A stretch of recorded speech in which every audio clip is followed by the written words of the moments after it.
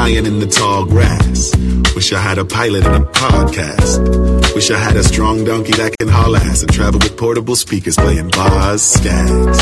I wish I had $1 million. I wish I had 1 million albums. I wish I had 1 million problems. That way I couldn't pinpoint all 1 million outcomes. I wish I found a genie lamp. I wish them girls gave me them sugar like Beanie Man. Yeah. I wish I was a comedian. Late night sitcom syndicated on TV Land. I wish this well had water in it.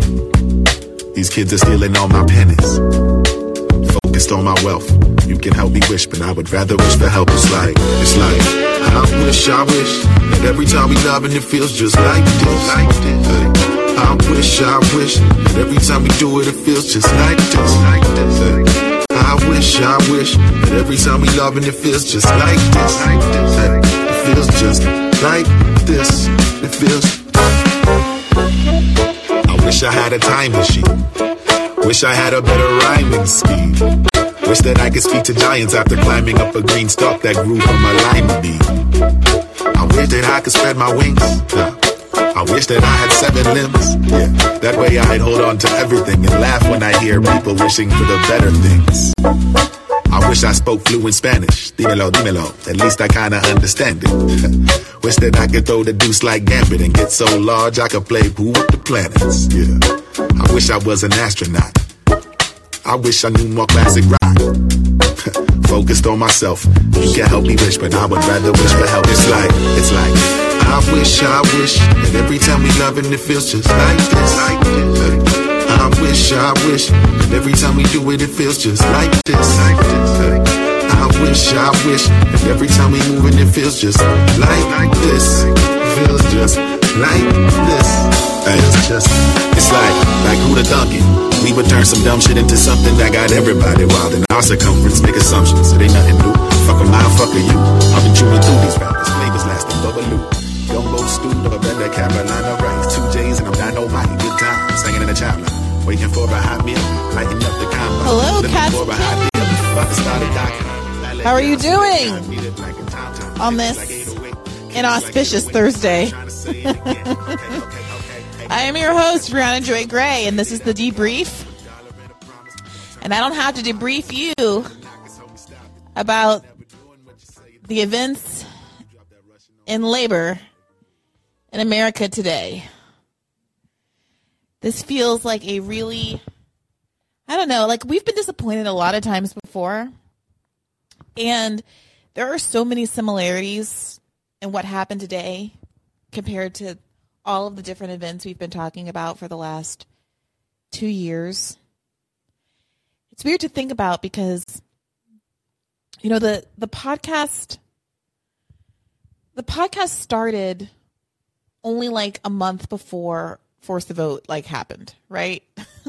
In September of 2020, I think Force the Vote first was raised as a political option just before Thanksgiving. And if you had asked me whether I thought I would be talking about it 2 years later, I would not have said yes. I know there are a lot of people who like to say, oh, Brianna won't drop it, which is, I got to tell you, not a substantive argument, sirs.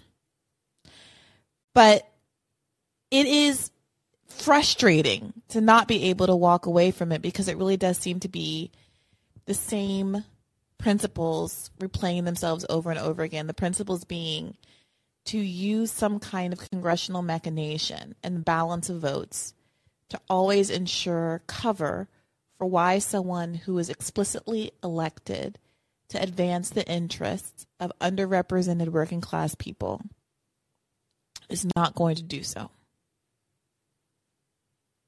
And so I was going back, I was thinking about all of the moments that this happened. Okay, it was Force the Vote, and then there was this argument that it was going to be the $15 minimum wage, and there was, remember that whole thing about the PRO Act? Everyone was excited about Joe Manchin coming on board with the PRO Act, and I simply raised the fact that it wasn't going to pass without filibuster reform, which everybody was against, Biden was against, and then all the union people came after me, not actual union people, but like all of the DSA. Sorry, I don't mean to like throw DSA under the bus. It's not personal. And so many DSA members are so disappointed today. I'm not trying to attack anybody, but there was that corner of the internet that was saying that I was anti-PROACT and anti-labor for pointing out that you shouldn't be giving Joe Manchin credit for saying he'd support something that obviously wasn't going to pass anyway. And then, of course, there was the $15 minimum wage, Michigas, which has stunning parallels to what's going on now with respect to the idea of taking something out of a bill, bifurcating it so that, you make the part that you don't want to pass subject to a 60-vote burden that it's never going to pass, and everybody can performatively say that they support a thing without ever being at risk of it having happened. And then of course the infrastructure, what Maximilian Alvarez called on today's episode, the infrastructure shuffle. And so this time around, I think what was really distinct was the fact that unlike what's the usual case, which is where if Democrats vote something down, if progressives vote something down, the argument is, well, we could have gotten some marginal benefit. Or, if we vote this down, we'd lose the COVID restrictions. If we vote this down, there'd be some other we got something marginal. We got pay-go exemptions. They're always able to hold on to something. In this case, voting the whole kit and caboodle down actually is a preferred outcome. Is a preferred outcome for the people in question, not actually using this 1920s act to quash labor action, is actually the preferred outcome. And in this case, they said, oh, no. We are going to vote for this tentative agreement because it's attached. This is how Machiavellian it got. We were first sold the idea of attaching the TA to the paid 7 days of paid sick leave as, well, these things are linked together. And isn't Pramila Jayapal a genius for negotiating this? Then it became immediately clear that they were not going to stay linked together in the Senate, so that was completely irrelevant. And as I reflected on it further, it became clear to me that you had to link them together in the House. Otherwise, the squad would have no justification for voting for the TA.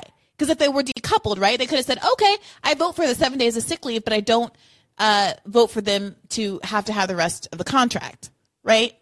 Like the inseverability worked both ways in the House. And we all know what happened.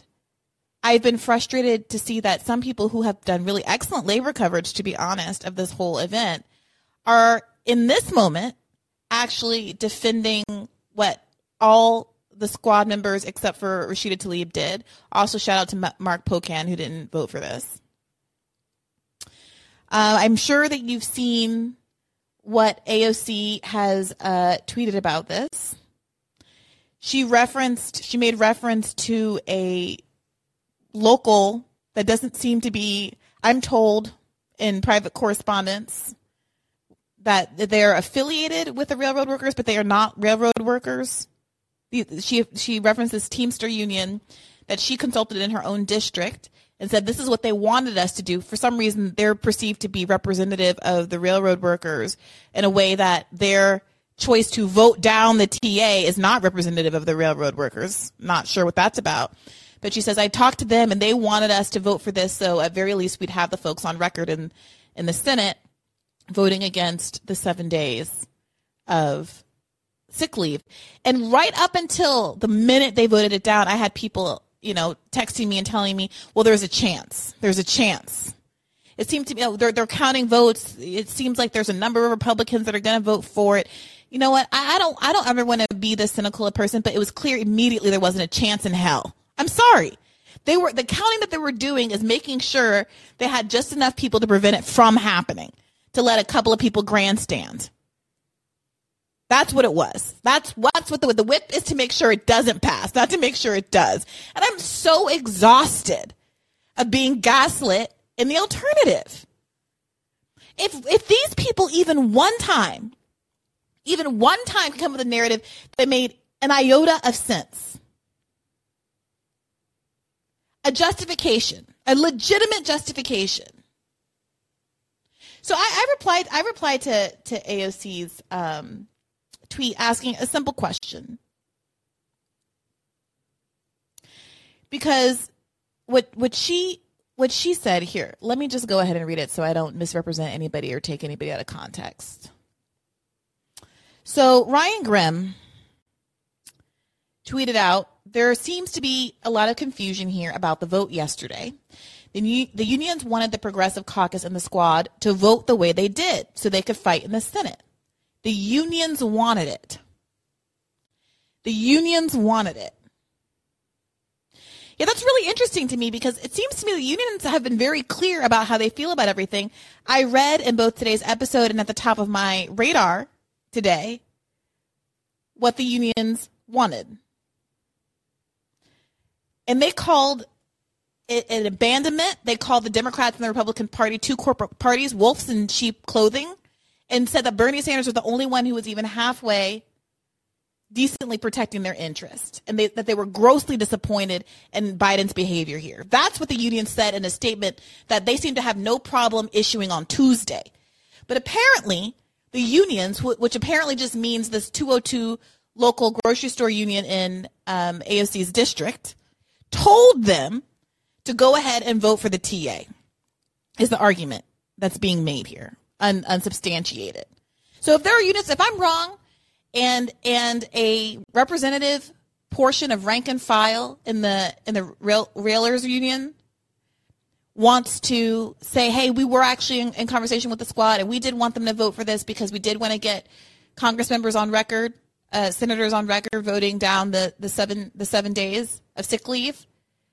Let me know, and I will happily tell you I'm wrong. I still would say I disagree with that strategy, but I'm happy to concede that no one's misrepresenting you. Happily. I'd happily love to see that. But it seems very odd to me that given the ease with which these people are making statements, the union has made very strong statements about their displeasure with exactly how Joe Biden has addressed and the Democratic Party has addressed this entire sequence of events, that we would be without a statement and be relying on some tweets from AOC and Ryan Grimm. So Ryan Grimm says, there seems to be a lot of confusion here about the vote yesterday. The unions wanted the Progressive Caucus and the Squad to vote the way they did so they could fight in the Senate. You can disagree with that strategy, but it's the one the unions, plural, settled on. AOC replied, yes, much of the, let me do the direct reply. That was a lower down reply.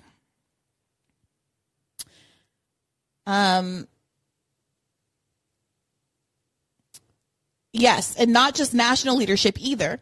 We followed the strategy ask of our local unions, including the rank and file we've picketed alongside before, like 202, as well as nationals that rejected ratification. In New York 14th District, locals' ask was yes, so we could send paid sick to Senate. And then people were asking follow-ups about why this Teamsters Fresh Food Industry Workers Union affiliate would be relevant here. I have not seen satisfactory answers to that. I replied to AOC simply asking, non-antagonistically, genuinely want to know if that was the consideration. Why did Rashida Tlaib and Mark Pocan vote differently? What was their? They obviously had a different consideration, a different calculation. So what was there? Do they just not care about unions? They ignored their locals? What is the implication for them and why they voted? Do you think that they made a stupid choice?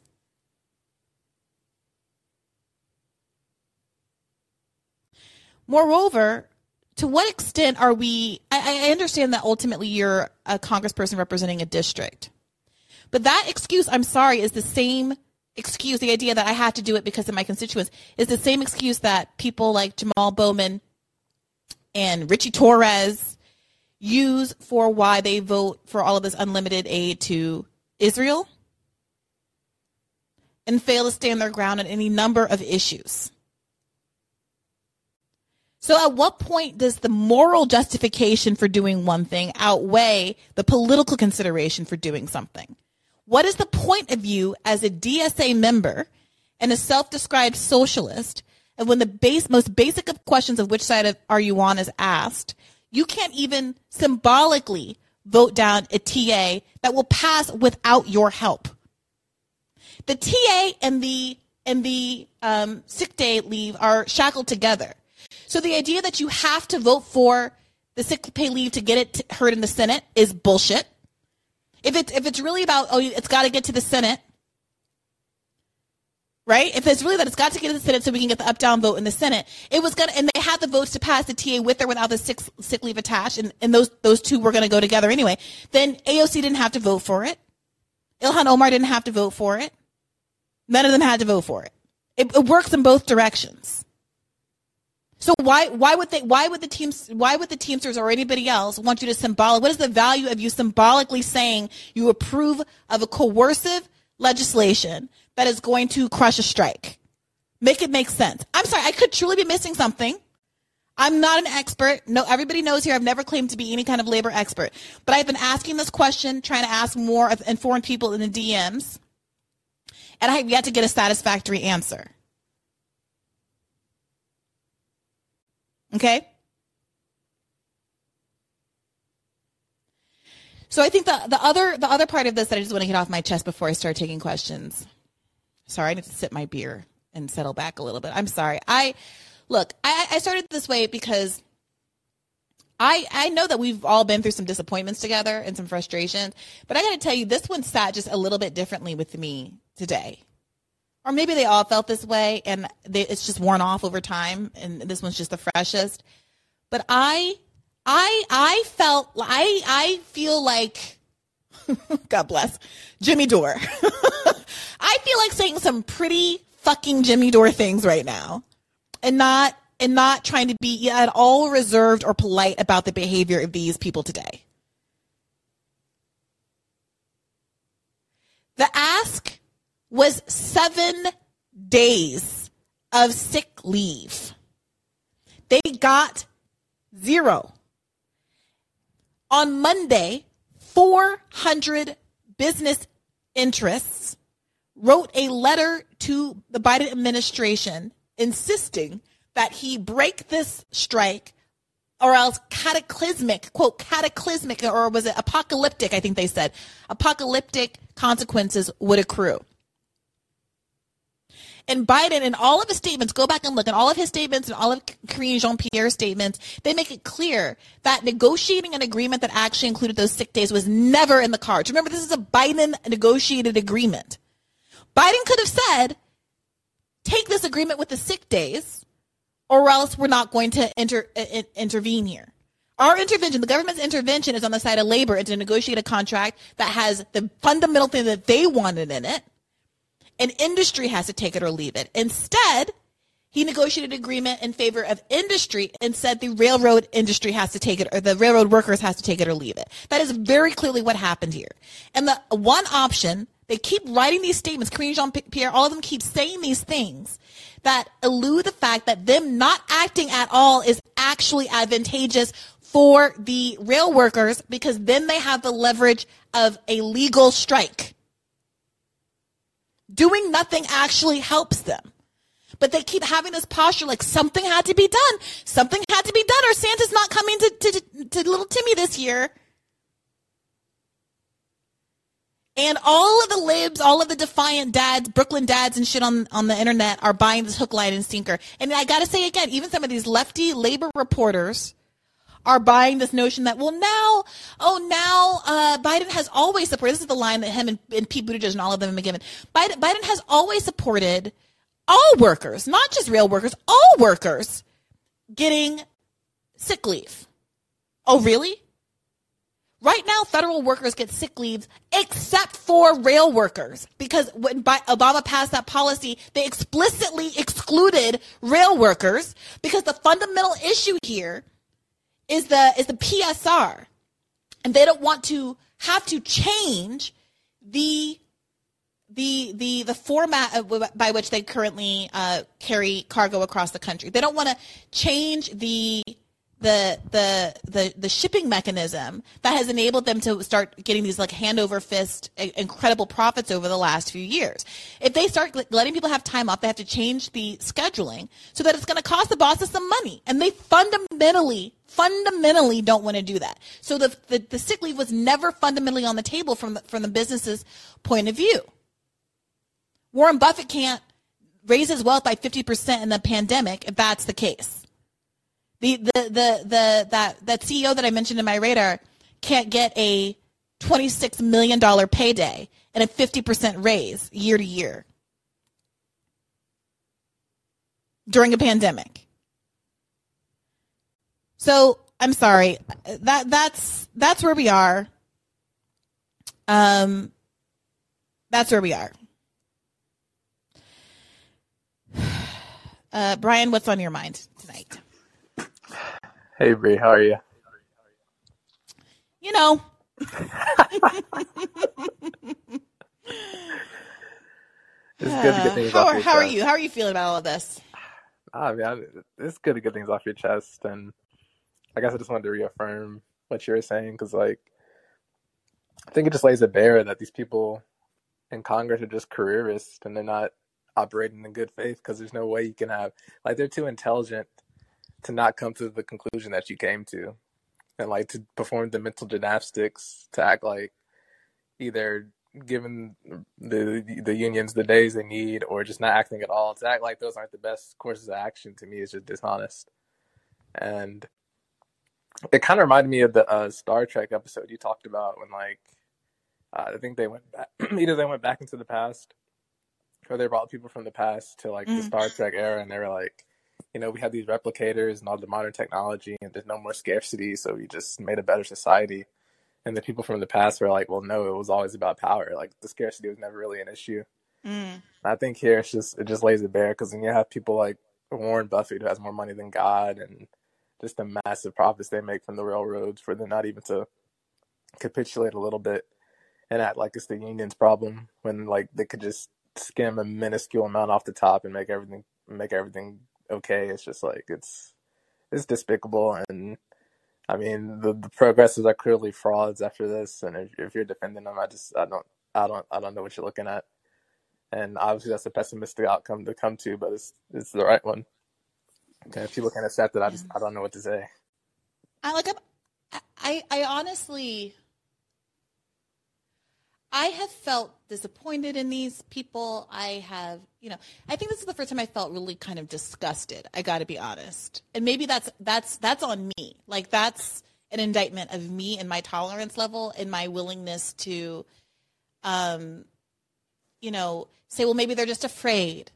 You know, I don't like that they're afraid. I don't like that they're cowardly, but that's an emotion that I can understand and empathize with on a human level. But this is,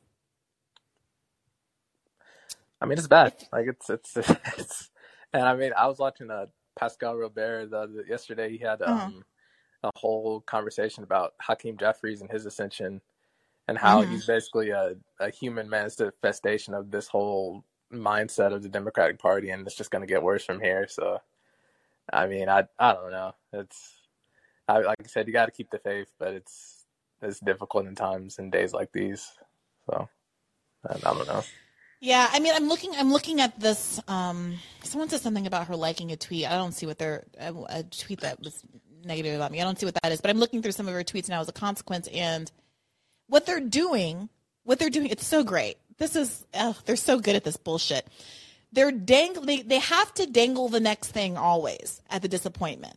Like, they have to dangle the next hoop, so you can like have hope. So they're all dangling this. This federal workers leave thing. Oh, Biden can do an executive order. By the way, Obama's was an executive order. Like, they did this. They did this already. Biden, remember, was vice president of the United States of America when Obama signed an executive order to give all federal workers sick leave. And they purposefully excluded railroad workers so that the industry could protect itself. And so now we're supposed to believe that Joe Biden, what a mensch, is going to do something different this time around and sign an executive order and actually follow through this. If they are not right now figuring out a way, I mean, they already probably know. But I mean, I'm sorry. Like, I'll believe it when I see it. I will be happy to eat crow because you know what? Me eating crow means that, you know, hundreds of thousands of workers get sick leave. So I won't shed a tear. I would love to be wrong. I would love to be embarrassed. Humiliate me, King. Embarrass me, please. But I bet you money I'm not going to be because I haven't been yet. I'm sorry. It does not feel good. I saw the post today. Supreme Court taking up the student debt opinion. I DM'd Judge Sugarman immediately. I said, let's just look. Is it going to play out? I swear to God, I hope I'm wrong. But if this doesn't play out exactly like what Jed said on that student debt episode, possibly a 9-0 opinion, but you could have a couple of those liberals on there, but only a few, then I'm a monkey's uncle. Because we haven't been wrong yet. And the reason that we're not wrong is because we're looking at power and not who, like, seems cute in a congressional newbie picture and who seems friendly and nice. And who like quote tweets and drags Marco Rubio on the internet. Who gives a shit? It's bad. It's all bad. And the last thing I'll say before I get off is I think you asked about my avatar one time, and it's actually Richard Pryor, and it's from his skit President Pryor, which always it is Richard Pryor. Yeah, it's a really funny skit. If you wanted to play it or watch it in your free time, just to lighten President Pryor. Maybe we do need a little levity. It's not going to get me canceled, is it? I mean, it's Richard Pryor in the 70s, and it's just bound to offend somebody. Let me see if I can pull it up real quick. Why am I not seeing this? Oh, there it is. Richard Pryor showed the first black president. LOL. I'm sorry. Ignore that's Jennifer Garner in an ad. A healthy, happy childhood. No one cares about that.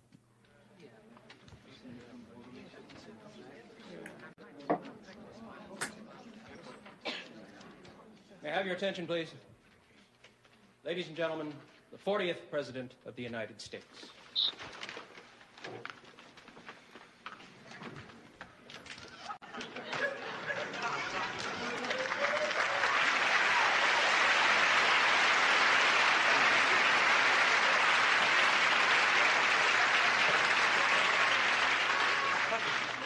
Mr. President, Tom Matthews, UPI. Mr. President, earlier this year you said that you would travel anywhere in the world to further the cause of peace. Considering the worsening situation in the Mideast, are you planning a trip there in the near future? We have no definite plans as of yet to go to the Mideast, but we do plan maybe perhaps in a couple of years if the settlement and the agreements have not been reached by that time. Thank you.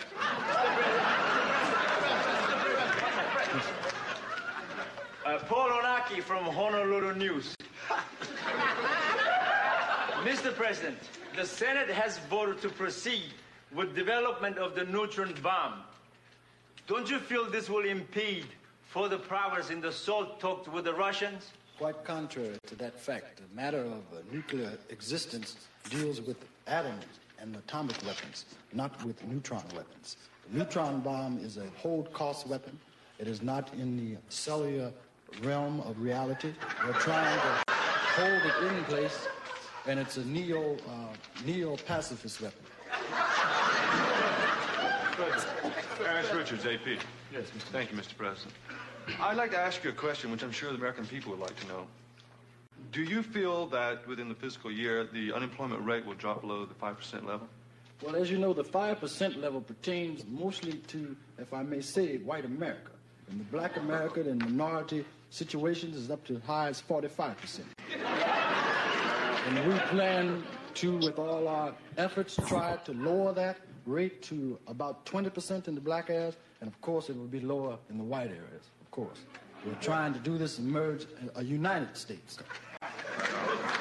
Mr. President. Yes. Arthur Williams, Chicago Sun-Herald. You've just okayed a $250 million increase in our space program. What I'd like to know is the main reason you did this so we can finally recruit black people for the space program? I feel it's time that black people went to space. White people have been going to space for years. and spacing out on us, as you might say. And I feel with the projects that we have in mind, we're going to send explorer ships through other galaxies, and no longer will they have the same type of music, Beethoven, Brahms, and Tchaikovsky. From now on, we have little Miles Davis and Charlie Parker. We're going to have some different kind of things in there. That's right. Yes, ma'am. Roberta Davies, Jet Magazine. Mr. President, on your list of candidates for director of the FBI, are you including the name of Huey Newton? Yes, I figured that Huey Newton is best qualified. He knows the ins and outs of the FBI. If anybody knows the ins and outs, and he would be an excellent director. All right, I'm going to stop it there. There's still another 3 minutes left, so I won't keep going. But thanks for the recommendation, Brian. And up next, we have Cousin Eric. What's on your mind this evening, Cousin Eric? Hey, what's up? What's up? About time you got pissed off. About time What's in your mind, about Eric? time you channel your inner me, right? I'm not in the mood, Eric, I got to say. So what's on your mind?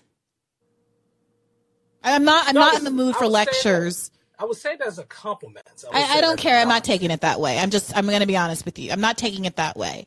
Me being measured and maintaining credibility for the sake of this broader community isn't something I'm going to sit here and get lectured about today. So I'm happy to take your question and you can let me know what's on your mind. But I don't have the emotional excesses in this moment to take sarcastic indictments of what you felt to be my previous extensions of grace.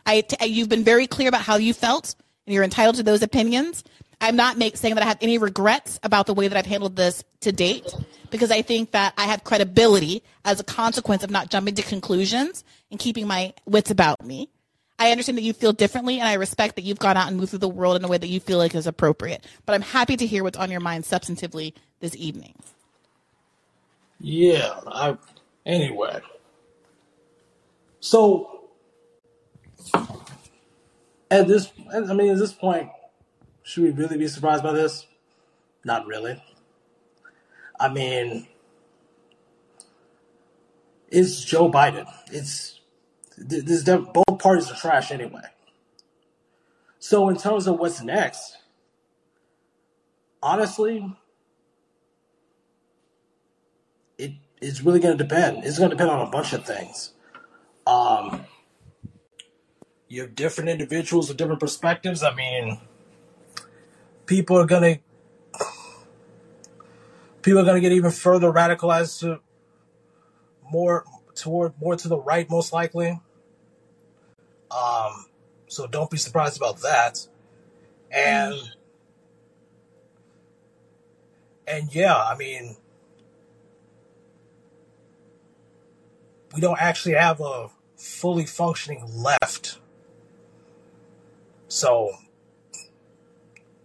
I mean, you can't be surprised by that. I mean, some might lean more anti-capitalist, might lean more there, some people, but I wouldn't expect that to be the majority. So where we go, probably going to be deeper radicalization. People are just going to be more pissed off. I mean,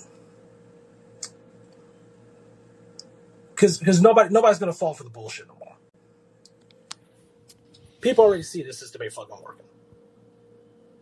Yeah, well, you say no one's going to fall for the bullshit. Unfortunately, a lot of people are falling for the bullshit, you know? Unfortunately. Like, I would argue maybe even most people. Yeah. I mean, the headlines are, Hero Biden averts a strike, labor-friendly Biden saved Christmas. He worked out a deal. The implication is that it is favorable. They're emphasizing the pay raises, which were never the point. The trolls, I've noticed, they have the line in all of the comment sections. You can tell, you know, obviously when things are repeated too frequently in consistency, that it seems like something more than just an accident. The line they're going with is, These people make six figures. They need to get back to work. How dare they ask for vacation days? They earn too much money. They earn more money than you. Classic divide and conquer working class shit. And a lot of people are buying some combination of that line. And I want to say it is especially useful to that project to have the squad members on board. How could this be bad if the squad members are for it? No one really is objecting. Who would object? There's a world where AOC and, Ilhan Omar and Ro Khanna are all on TV saying how this is a disastrous betrayal. Here's the statement. Here's what the railroad workers said on Tuesday. Unfortunately, the most labor-friendly president has opted to side with big business and call for a thwarting of railroad workers' rights to strike. On Monday, President Joe Biden called upon Congress to adopt legislation that would mandate a contract and end the threat of any legally sanctioned rail strike from happening. This, although railroad workers have voiced a deep desire to strike in recent months. Rail unions representing more than 55% of rail workers have voted down their respective tentative contracts with the rail carriers in recent weeks. Let me find the wolf bit. That's one of my favorite bits. Wait a minute.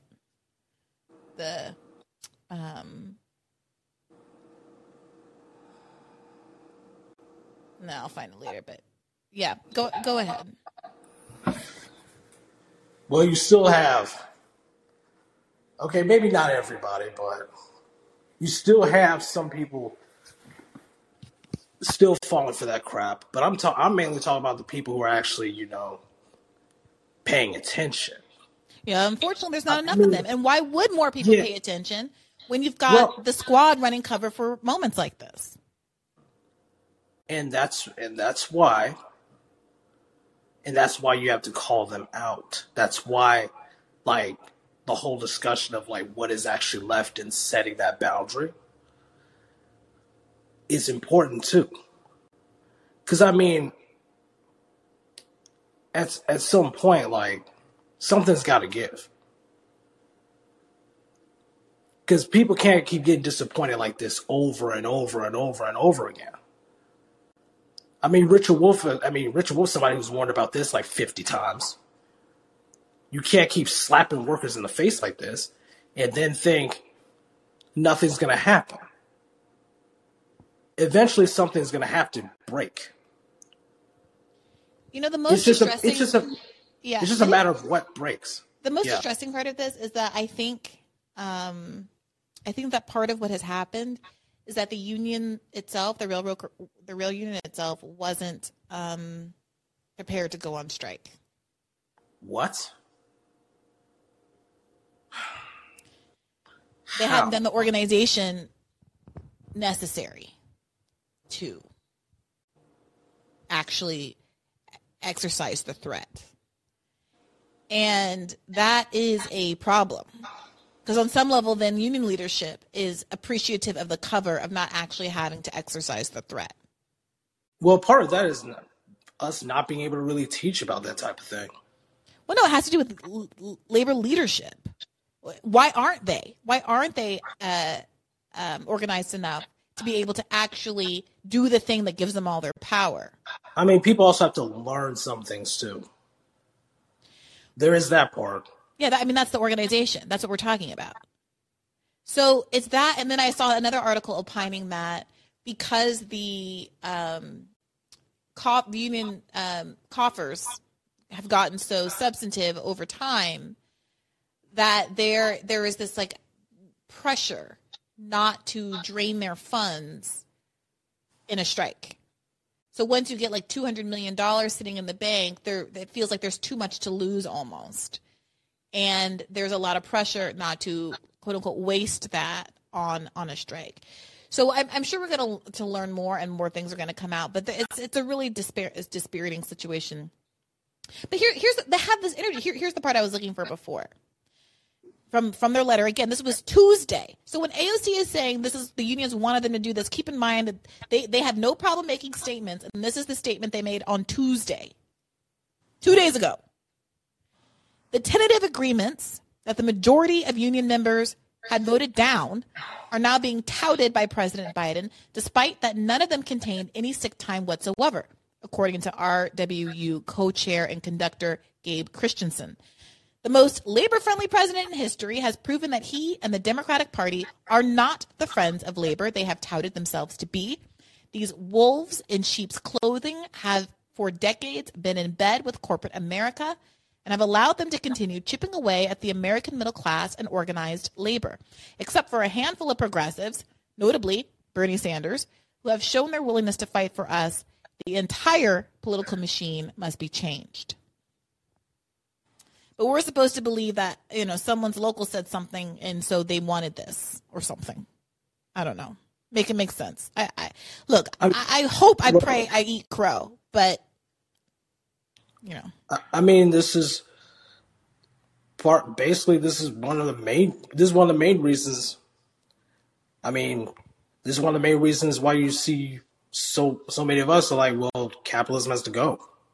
I mean, you can't keep having this situation with capital labor and all of a sudden the president squashes you and then it's done.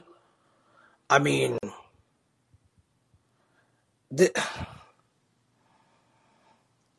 a lot of it is the fault of, again, going back to teaching. We can't teach about this type of thing. And on top of the fact that you have such an easily manipulated populace, I mean, it's significant. Enough people aren't paying attention to the point where this is actually working. It's embarrassing. Yeah, I mean, look. Yeah, go ahead. I'm sorry. But like, even still, that's why there still have to be more and more. And I know, like, Sabby says this a lot, and it's gonna be true. Like, there's gonna have to be more local focus, and it's gonna have to build into a mass. Like, it's gonna have to start from the ground, from local up, like a real challenge to capital itself. That's what will give these unions real strength.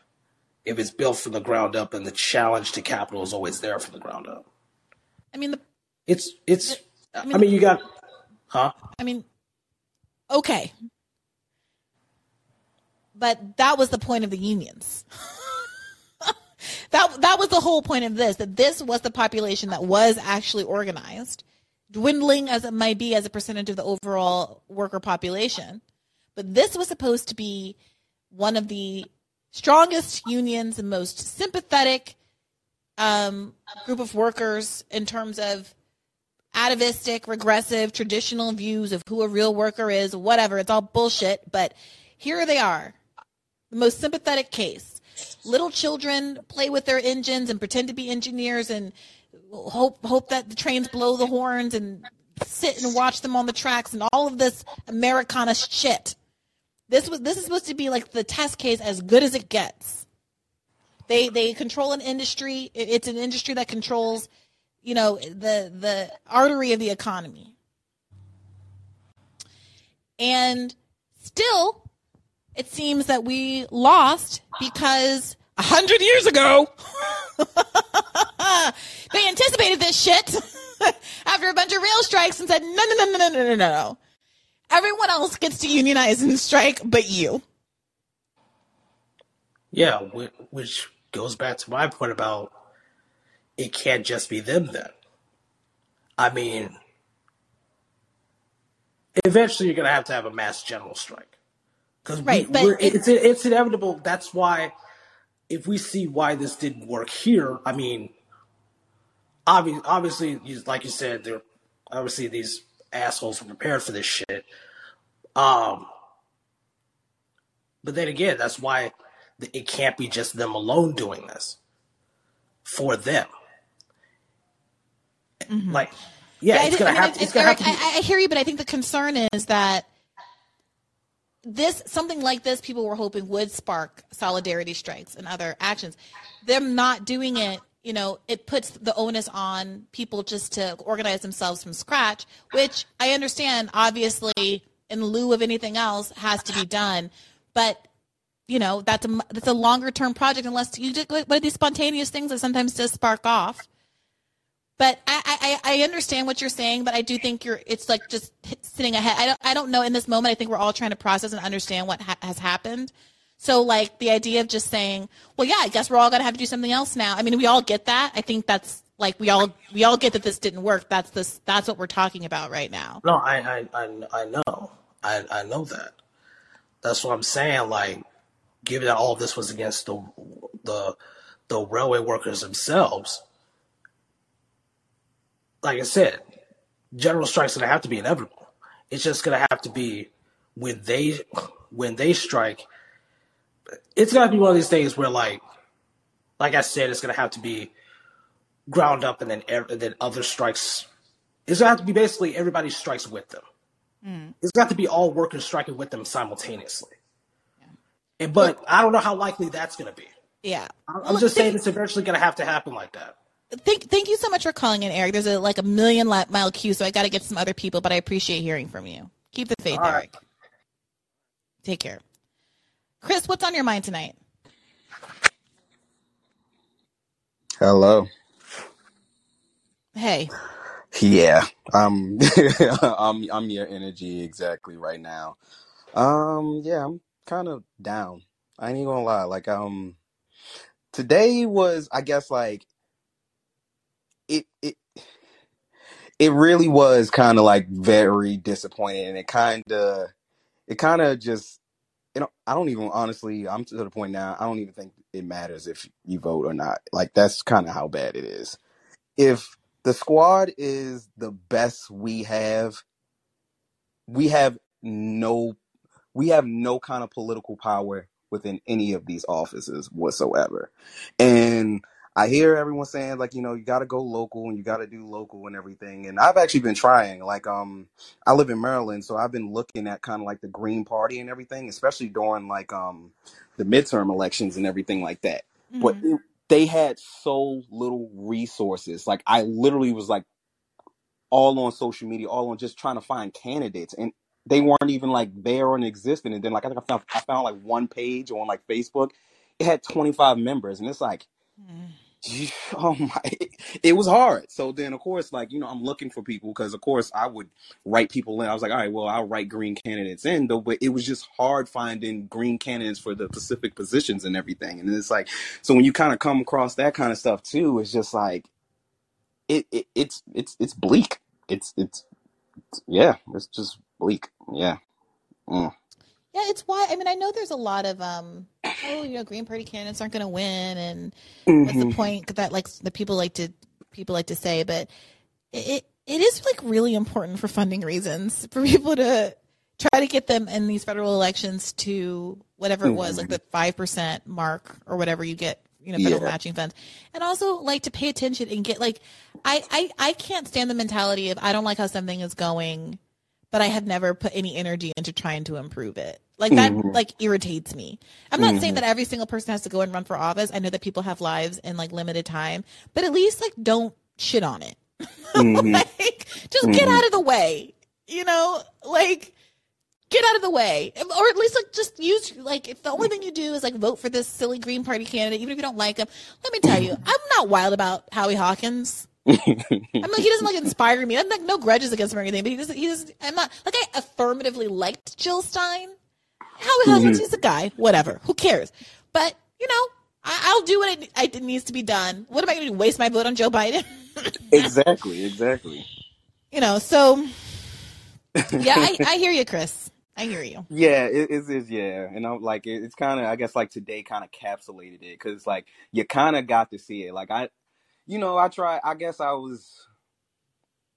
tried to just hold out a little hope, and then that just got crushed, and that's kind of what it was. And I think with like AOC, like I know you won't say it, but I'm officially there to say it. She is the biggest con artist I've ever seen. She's nothing but a performer.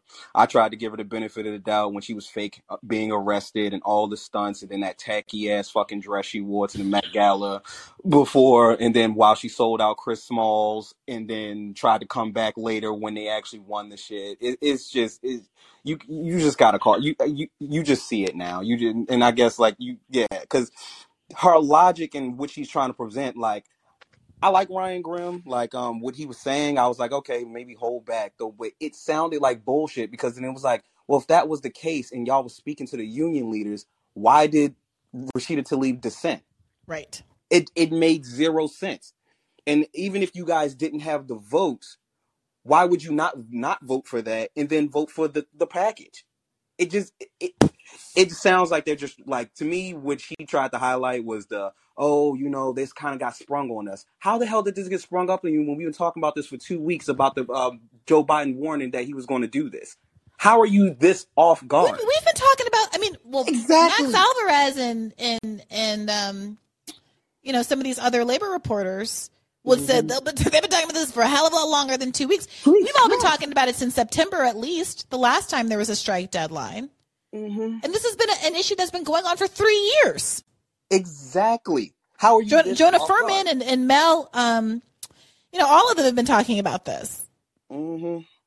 Yeah, and it's like, how are you? So that we only had 24 hours and we were just scrambling and talk. Come on, man. Come on. By the way, I hear Max was in the chat, and Max, I think I sent you an invitation. If you want to come up, I know everyone would love to hear from you. Oh yes, Max, please come up.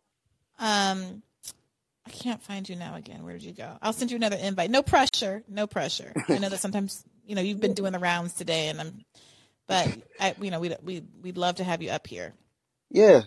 So, but yeah, it's like, it just rings so hollow, and it just like, not trying to shit on Ryan Grimm though, but he was kind of trying to do cover for her. See, AOC is actually responding to her critics. Come on. I know you obviously these are your people, obviously you have good relationships with them and y'all have disagreements and stuff. But come on. What does that mean? She's giving half-ass excuses for why, and then stuff that makes zero sense, and she's gaslighting to her fucking people like she always do. She does this all the time. You don't need to run cover for her. I know she gave you an interview and you want to keep that relationship going because she doesn't talk to anybody except people who are going to give her softball interviews like the fuck you did. So, but come on. Let's call a spade a spade. Yep. So. Look. So okay, let's do this benefit of the doubt exercise. All right, so this is a Ryan Grimm tweet from 3 hours ago. Mm-hmm. This is what we were talking about a second ago. Union source tells me. Union source yeah. tells me. Mm-hmm. My girlfriend in Canada told me. No, I'm just kidding. Let's say there's a real union source. I don't mean to be that glib. Okay, union source tells me their next push will be to demand Biden include railway workers in the executive order that mandates 56 hours of paid sick leave. First of all, that's not 7 days, and it sure as hell isn't 15 days. Mm-hmm. Completely off. Okay. Democrats are known for that. Not hitting the mark of where it's supposed to be. Just under 56 hours? First of all, what the fuck is 56? I'm sorry. Maybe I'm not understanding it as calculated as like an 8-hour workday. Mm-hmm. So 8 times 7 is 56. So that's a week. So that is 7 days. Okay. But I don't know. I don't know that their days work. I feel like they don't work 8-hour days. I feel like that's the whole point. Either. Yeah, they don't. So that feels like weird math. But okay, I admit that I might not be fully processing that number. But let's just say, let's pretend for a minute that that's a good number, that's an acceptable number. We are all smart people here. We are not dummies that don't know about what happened before when Biden tried this and excluded rail workers. So I need to hear, if that's going to be credible, okay, I need to hear Biden say something like, we made a mistake excluding these people before. This time, I am affirmatively so invested in them getting sick days that I will not sign an executive order that does not give the rail workers what they deserve. But you notice who's saying this? It's the left that are kind of dangling this as a possibility. I'm not hearing the Biden administration. Maybe that's not fair. I don't see everything that gets said. Went and did an interview, and for 6 minutes they was trying to get him to say, "Well, do you support labor?" And he didn't do it. Come on, Chris, y'all got to stop this stuff. Chris, I was literally pulling that up. It's like, come on. Look, we're not going to listen to all 6 minutes of this because we don't have the time. But when I tell you that this man was asked repeatedly repeatedly over the course of 6 minutes and 55 seconds to simply say, this reporter, I got to give her some credit. Alex Wagner asked Pete Buttigieg at least 3 times in this to simply say whether Joe Biden here. Listen to it for yourself. Secretary Buttigieg, thank you so much for joining us. I just want to get right to these 2 bills we have passing to the upper chamber. Is it the position of the administration that this deal should not pass without 7 days of paid sick leave for rail workers? So the position of the administration is that we need to enact this tentative agreement and avoid the wrong answer. Okay, let's keep going. Possibility of a rail shutdown. I want to make sure it's understood from a transportation perspective that a rail shutdown wouldn't just shut down the trains. It would effectively shut down the country. There is no navigation system for a freight rail system. So within a matter of days, you could see, for example, chlorine not reaching water treatment plants and people in American cities being told that's the point, my guy. Water or use that's how. Water. That's why they have power. They're essential. Industry effectively shut down within potentially a couple days at some facilities because they don't have that many parts on hand. We estimate about 765,000 workers would be laid off within 2 weeks of a rail shutdown taking place, and it would only escalate from there. So it's critically important to the national economy that shutdown not happen. Now, what we have in terms of what passed today in the House, soon after and very swiftly after Speaker Pelosi brought it to the floor, is a resolution that enacts that tentative agreement that the labor leaders and the company with leaders 0 sick days reached at the table a couple of months ago, and which was not ratified. Unions that were party to that their and leaders agreed to and it. 4 voted it but down. Only 8 of those unions acted to ratify the deal, representing which is why 55% of the we're in this workforce situation right now. Bottom line, have to make sure that something gets to the president's desk quickly. Bottom line, no.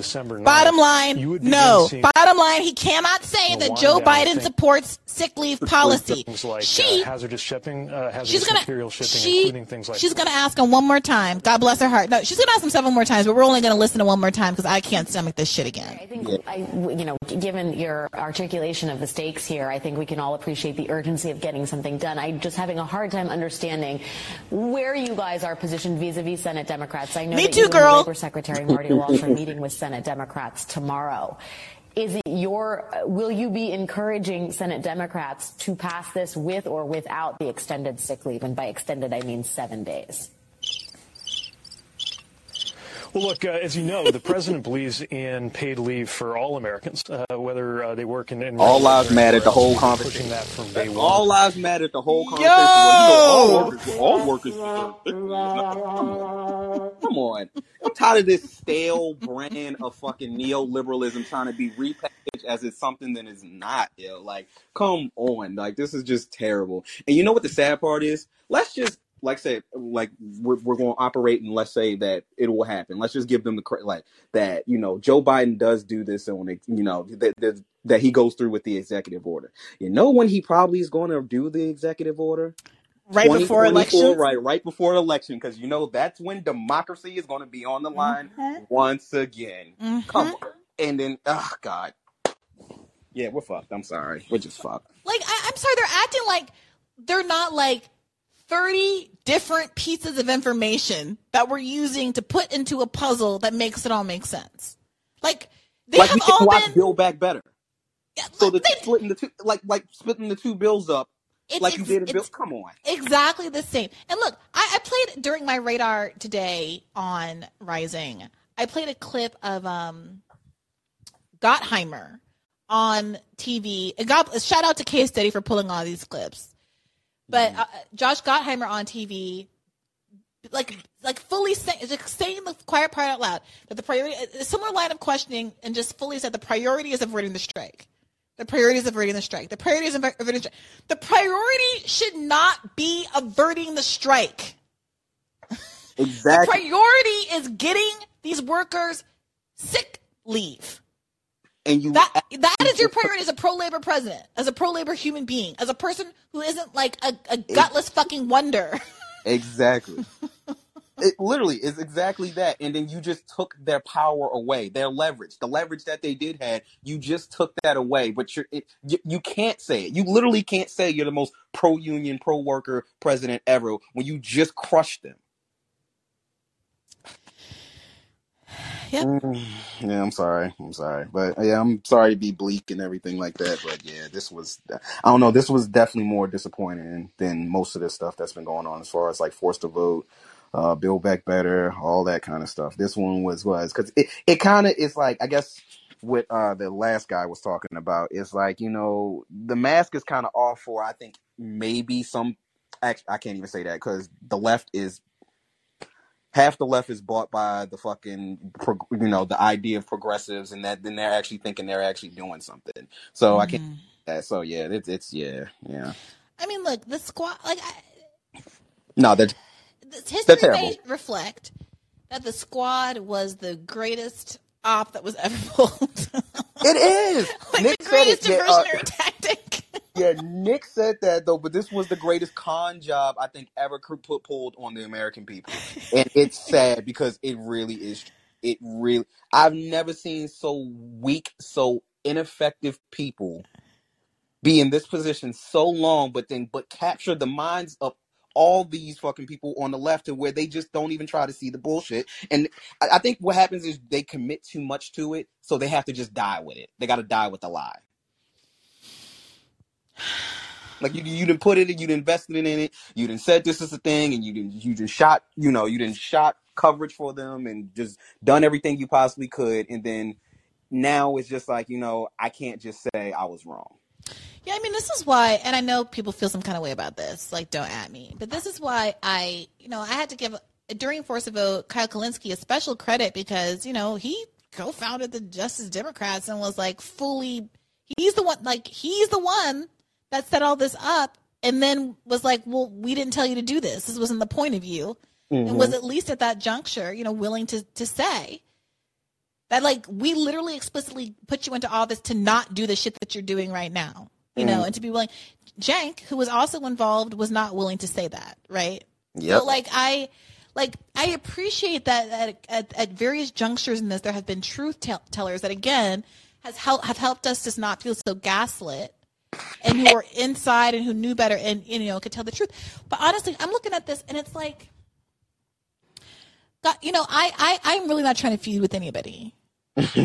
I'm really not. And he's recording Breaking Points right now, and I'm sure we'll continue this conversation, the text thread that we've been having after he gets out.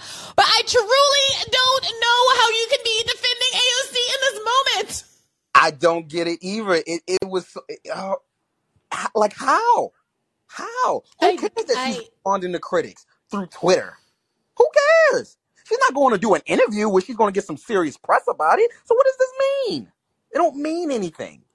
Why did you feel the need that you had to tweet that? Like I said, I get it. You got the interview from her. It seems like she responds to you now. So maybe you're in the idea with the squad. So maybe you could finally. She didn't respond to me. Oh yeah, she's never going to respond to you. But you're also hated by the left. So, well, by that particular part of the left. So, yeah, she's never going to respond to you. Hopefully, though. Hopefully, maybe she got the balls one day. I mean, she made the mistake of responding to Justin Jackson that day, and I don't know that she's recovered. Maybe she's not to underestimate people. She also responded to Crystal, and Crystal, I mean, she kind of gave it a business too. So which one was that? Today or no? That was when that was the Chris Smalls joint when right. When she tried to congratulate him, and then Crystal was like, "No, you abandoned these dudes just so you can cosplay at the Met Gala with that tacky red dress on. Well, excuse me, white dress." Let me tell you, AOC is a beautiful woman. She has I disagreed substantively with her wearing that dress at the Met Gala. And also, I did not think it was cute. It was the most performative thing ever. And it's like, it was hard not to say it wasn't, because it was like... No, I'm talking purely aesthetics. It was like business on the top and like wedding dress on the bottom. And it wasn't wasn't to my taste. Make that comment. Oh yeah, that's fine. I'm just fully being a catty bitch. No, let me not. Let me back up into the substantive. It wasn't wrong because the dress was not to my taste. She looked beautiful regardless because she's beautiful, but it wasn't. If I was going to go down in flames over some performative nonsense, I would be dressed to the nines. That's all I'm saying. Well, you know, the only reason why you would criticize her is because you want to date her, so you good. Can I tell you, since I'm, the better part of the way through this Allagash White, back in, I want to say 2018, I was on these here apps, and I ended up going on a date with a guy. Mm-hmm. And I didn't realize at the time, but I had met him briefly at AOC's victory party. Oh. Which I was covering for Democracy Now! And I met him backstage when I had a brief interview with AOC. I didn't remember him because I just thought he was one of AOC's friends from college. And in my head, I was like, oh, these are children. Because, I'm 4 years older than them. And at the time, I thought that was a really big deal because I don't know, I was 33 and I thought something about something. I don't know, 32 maybe. So I vaguely remember there being some of her friends from college, but I didn't really pay that much attention. Then we matched on an app and we're out on a date and he was like, we've met before. I was like, oh, so here I am out with, apparently AOC and AOC's now fiance were like the trio in Thick as Thieves in college. Mm-hmm. And it was a perfectly fine date. Everything was fine. It didn't no animosity, but we never went out again. Oh, where'd y'all go?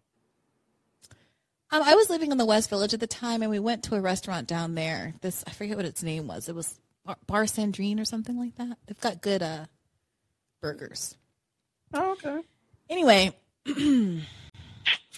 I logged into the Bad Faith Twitter a few weeks ago, which I don't do that often because on my Twitter I've blocked and muted a lot of people, so my user experience is pleasant. Yeah, on the Bad Faith Twitter, it's a wild, wild west of people saying unkind things. So I get in and out. I'm like in and out. Oh, let me retweet this and I'm out. Mm-hmm. But I had seen that Bad Faith was tagged in a comment, and it was this man from 4 years ago going off about how horrible a person I was. And I bought you that burger. Girl, are you kidding me? We 100% split. I never let these. First of all, I'm always, lucky enough to be in a better financial situation than 99% of the men I go out on the date with, and I always offer to split because no one's going to be having that hanging over my head, and they always take me up and offer it on it because chivalry is dead. So there's no way that I owe him anything in terms of a fucking sandwich bill. But anyway, he was going off on me like you go off on a stranger, and I was like, sir, I just don't understand why you would say, this is public. Why would you say something like this? We met and had a lovely time. What is wrong with you? You didn't call him back. No, actually, I think that he didn't call me back. Oh, okay. I remember the date ending well, and then not. No, what it was, I remember I went on a vacation right thereafter. I think I went to London to visit my friend who was living there the next week. I remember us texting in London and him saying he wasn't ready for something or I had just broken up with. And I was like, okay, fine. It's fine. But I just don't understand. I understand going off on abstractions and ideas and people you don't know and people you think, but I just don't understand the inhumane. What are you so mad about? What have I ever said about AOC that felt unkind or unfair, other than just now saying I didn't like her dress? Yeah, you've actually you've been handling them kind of with kid gloves too, in my personal opinion, as opposed to the IE Jimmy Dore. Right. And I gotta say, I have always respected the rage that Jimmy has had. And I think it channels something reasonable and sincere. Mm-hmm. And I have never tone policed Jimmy Dore for that reason. And I think that it's useful for people to be playing different lanes, which is still while I'm not fully embracing that for myself, even though tonight I am very much feeling like Jimmy Dore. But it is very frustrating. You are training people not to treat you with any kind of grace if you're going to behave as though their graceful approach is identical to what Jimmy Dore does. Why hold back at all if you're going to behave as though I'm calling you unfair, personal, unkind things? Yeah, okay. And it's very frustrating. I don't know why I told that story. I probably shouldn't have told that story. I'm very upset tonight. I was actually going 12, and I was like, so is that really a thing with girls with women where they go on a date, they want to split the bill because they think the guy hangs that over them as opposed to they owe you? No, I offer in good faith. Okay. And it's like You shouldn't. the way I think about it is I'm not ever going to be in a position where I expect. Well, here's what it is. Okay, yeah. Oftentimes, I want to eat what I want to eat. And I don't want you looking at me like, oh, Lord, she's ordering the expensive thing and I'm going to have to pay for it. So that's one thing. Like, if I'm about to order, a steak or whatever, I will try to make it clear that it's not going to come down to you. Okay. Secondly, I would love it if a man picks the location. They often don't. They'll say, where do you want to go? Which I find to be very irritating. But if you ask me, I'm going to tell you where I want to go, which is not the sports bar that you want to go to. And so I also feel like if I've now picked a place that is more expensive, it's my responsibility to cover it. And those times, sometimes I've covered the whole thing. Like I've assessed that, like I've very much taken somebody out of their element and I feel bad about it. So I'll just say, like, fully, I'll get all of this. Isn't that kind of hard though to really take it? Like, I don't know. I'm not a woman, so I wouldn't know. It's not hard. I'm also not going to say it's sexy. That's what I was going to say. Like, would you be turned off by the fact that it was like, oh, you can't cover the? No, come on. Like, this isn't like 100 years ago. Like, I'm not mad at anybody for not. I chose the place. Like, I forced you into this environment that maybe it's not as easy for you to afford right now. Like, no, that is on me. And that's why I think traditionally men have been asked to. Sorry for this aggressively heteronormative conversation, everybody. But like historically, men have paid. I think it made sense if men were choosing the location, women didn't have jobs, all of those things. It's like, if you set me up to be in this environment, you should pay for it. Mm-hmm. You set the conditions of the date, so you should pay for it, not spring all of this shit on me. Mm-hmm. So if I'm doing that, I think that's also fair. In an ideal world, because I have toxic masculinity baked into me, because of 37 years living on this planet, yes, it is alluring and seductive to feel taken care of, including financially. I'm not proud of it, but I'm going to be honest about what it feels like. Yeah. And I also think that, like, if I'm on the fence about a dating experience or whether I want to go out with you again, if you are paying, then to the extent that I was like teetering on the edge if I wanted to go out again, the fact of you paying makes it like a low risk experience for me to go out with you again. Like, it costs me nothing. So, okay, fine, let's do this again. Mm-hmm. But if I'm going to have to pay like $50 to go out with you again, then maybe like, no, I'll stay at home. Oh, that's okay. Yeah, I got a lot of work. Yeah, maybe next time. Yeah, same goes for picking a place in my neighborhood. If you want me to travel halfway across DC to the fucking Capitol or something, like, you want to give? You better be like pretty cute.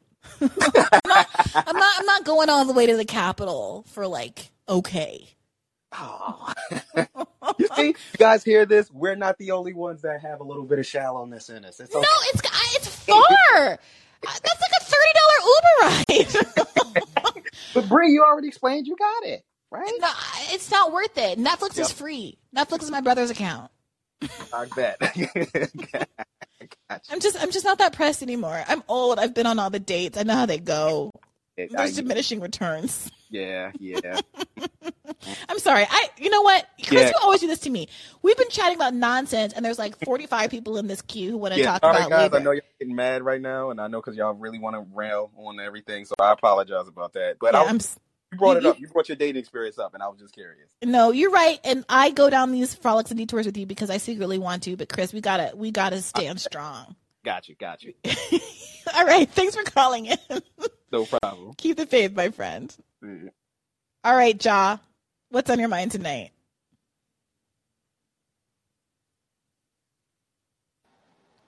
Did I lose you, Ja? You did not lose me. Can you hear me, Brie? I can hear you. What's going on? What a day. Mm-hmm. I had a couple of things. I really like what Max said about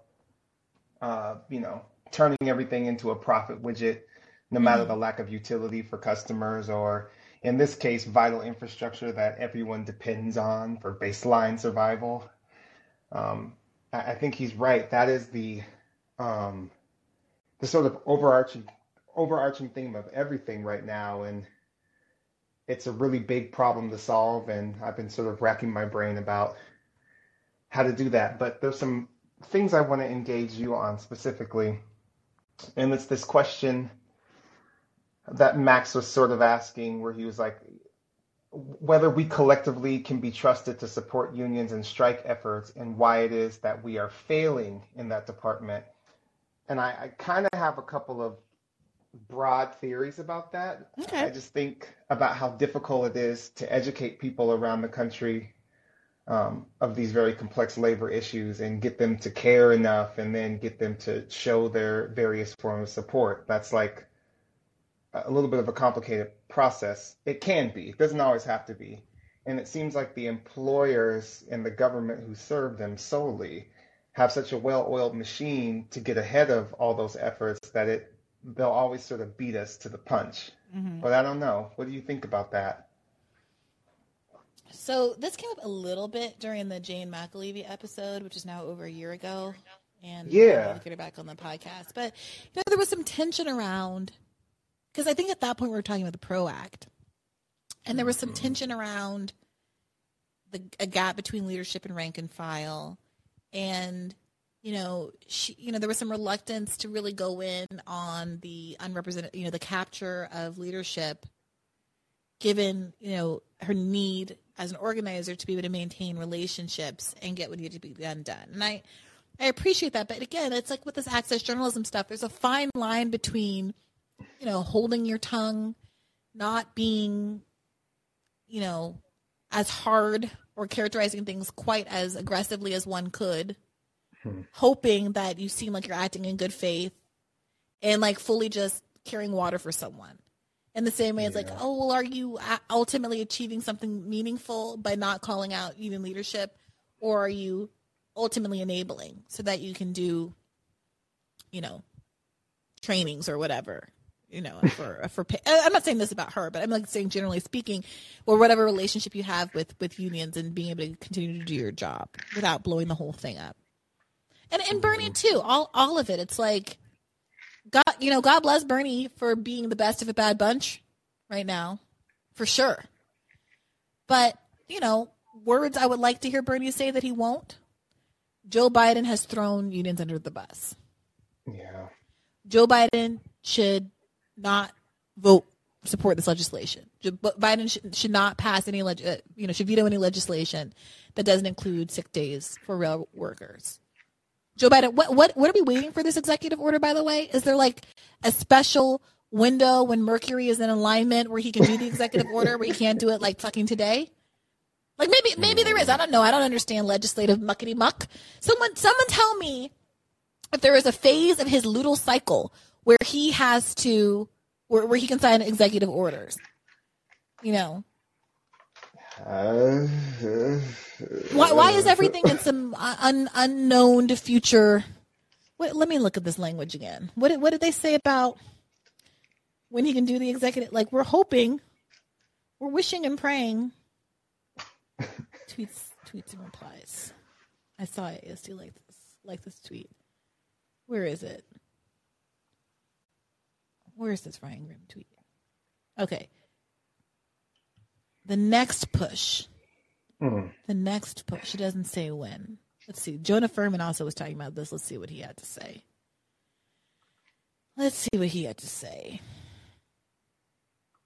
Oh, look at Rashida's statement. I missed that. All right, let's hear it. Rashida said 3 hours ago, I grew up in a union household. Collective bargaining is a key to economic justice. Today, our Congress not only voted to impose a contract on workers who rejected it, but the GOP and Manchin also failed to include the paid sick day days workers were demanding. Shameful. Okay, Rashida. But what about your friends, though? Will they stand around? Will they let you down? You said it.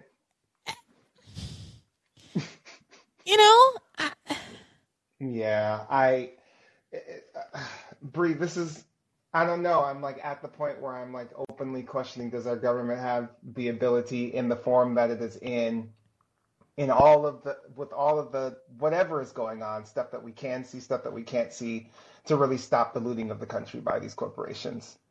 Like, or is it really going to take something else? And I'm having a hard time imagining anything different than what has happened today coming from this administration. And I don't know what future administration is going to look like. And I'm kind of just like scared about what that means. Yeah, me too. Someone was saying, Max was on Citations Needed yesterday too, or the day before maybe, with Mel. I'm sorry, I'm blocking her last name. I should look it up. She was great as well. Mel Buer. And I love Citations Needed, and it was a great episode. And they were, I think it was either Mel or Max who kept saying, kept repeating, the only options are, the only options for meaningful change are strikes, unions withholding their labor, or armed rebellion. And every time they said armed rebellion, I feel like everyone got a little bit quiet. Like everyone got a little bit uncomfortable with it. But like that's like this weird truth. Understandably so. It sucks that this is it. I don't know. Look, I'm going to be honest. I wasn't built to storm anybody's Capitol. Yeah. I was not forged in the fires of artillery and flag waving and storming of capitals. However, I cannot ignore the obvious. Like, riots are the language of the unheard. I didn't make that up. Yep. And things are going to keep popping off all over the place on all different sides of the aisle. This stunt, this Marco Rubio, Ted Cruz, support. I don't believe it's sincere, but whatever, who cares? They were able to appear once again to be to the left of a lot of these other Democrats. I think it's cynical and just to be anti-Biden. Sure, there's not a single moment in any of their careers where they've ever indicated any sincere interest in supporting unions. But Republicans are definitely going to make a grab and muddy the waters about which party really is pro-union. 100%. They're smart too. How can you muddy how could you even do that when it's so clear? I don't know. It's so clear. What's so clear, my friends? It's so clear that nobody is pro-union. Nobody is pro-labor anywhere. But these binary two-party, kooks. Good cop, bad cop, yeah. It's a ping pong machine, and they're just going back and forth and back and forth. They don't have an exit route. Oh, Brie, ping pong is fun. I mean, like this is why I think it is so important to be talking about third parties. Like, I understand that people feel like, oh, it's feudal, et cetera, et cetera. Like, I get it, but like, if you don't create a landing space for people mentally to go to, regardless of if they can win, they need a viable, like, just mental landing pad where they can cognitively understand themselves as genuinely neither Republican or Democrat. Mm-hmm. And we are not providing that for anybody. And, that's why there's a part of me that, like, is glad Andrew Yang's out there doing whatever the hell he's doing, even if I'm not going to support it directly. Oh, I'd rather swallow glass. I just, whatever the hell Andrew Yang is doing, I really don't know. Yeah. I don't know either. We're gonna get him back on the pod because I can't emotionally deal with the prospect of that interview right now. But we'll deal with it at a later date. But why? I'm gonna need another beer. Sorry, the alcohol is not medication. You should drink it for pleasure, not to drown your sorrows. I'm just gonna nurse this one. I'm just gonna nurse this last sip. Okay. What kind of beer are you drinking again tonight? It's not great. It's an Allagash White. I'm all out of my chamomile beer. Also, I think I have to run. I'm going to run my sorrows away is what I'm going to do. So I have to be not drunk. I did 4 miles last night and went to bed. Was in bed by midnight, which is like an accomplishment for me. And I finished my radar by like 6 p.m. And I was so pleased with myself because I haven't done any kind of long run, especially long runs on the treadmill are really hard for me because I get distracted. But I remembered a trick I used to do in law school where I would not allow myself to look at the time count. I wouldn't look at the screen. Yeah. And instead I would count songs. So I would say, Brianna, depending on how far I was supposed to run, like what the goals I set for myself, I would say, Brianna, don't look down until you've listened to 10 songs. Mm-hmm. And that way you're like focused on the music and more willing to get invested in the song. Because it's like, it's only 10 songs. And 10 songs, they'll be like, 4 to 5 miles, depending on how fast you're running. It's a good way to collapse time. Absolutely. And I did that, and I was like, fuck yeah. I've unlocked my superpower. Do you be getting though? Like, I'd be worried about you because it's rising and radars. I'm truly exhausted. Did you see what I looked like yesterday on Rising? I was like a zombie. I'm not co-signing that. I'm not co-signing it. To me, you always look wonderful. I was like, Lord have mercy. She's barely awake. She can't get a sentence out. I was like, today I was like, oh wow, I'm feeling so cogent. Like I'm able to find words. I'm able to recall ideas. Like, is this what happens when I get more than 5 hours sleep? And also I had a boiled egg before I came into work. It wasn't going hard on an empty stomach. This is transformative. Wow. My IQ just went up like 15 points. Not a boiled egg. Bree, I wish that I could, I wish that I could, I don't know, fix you a breakfast for a week or something like that. I also wish that for me. No, I'm fine. I'm choosing my choices. I also streamed like the entire series of Wednesday, on Netflix. Oh my God. It is the best. I'm choosing my choices. My mom was watching it over Christmas and I was making fun of her. And then I started watching it when I got home and over Thanksgiving. I couldn't be mad. I enjoyed every stupid second of it. This shit was hilarious. It's great. And, I knew everything that was going to happen though. Like nothing was a surprise, but it was still very enjoyable to watch. I don't know. It's the writer in me that was like, yeah, then you're going to do this, and then you're going to turn this character into the surprise this, and Yeah.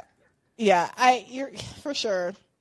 But that's what that's what I want. Like, I'm not trying to be surprised. I'm not trying to be upset.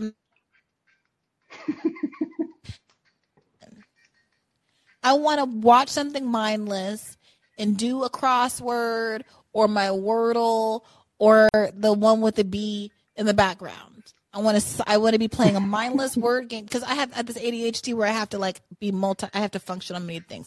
I have to be doing puzzle, too, girl. I'm playing Legos Minesweeper right now. You're doing what? I'm playing Minesweeper right now. Stop.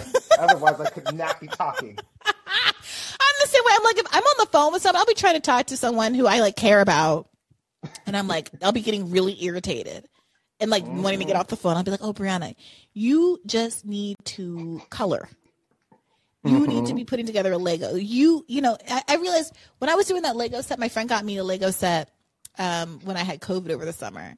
And I had the best long conversations with people while I was doing this Lego. I had heart-to-hearts with friends I hadn't talked to in a year. Because I had this Lego set in front of me. In fact, I need to go ahead and purchase. I think for Christmas, I'm going to get myself. There is a Lego in the shape of a typewriter that I've been eyeing. Ooh. Don't Google it. You're going to be mad at how much it costs. But it's beautiful. Yeah. And I want it. Those adult Lego sets are incredible. My big sis does them all the time. I'm like, what? You built a bonsai tree out of Legos? Oh, I have a friend who has a bonsai tree. Nuts. Yeah.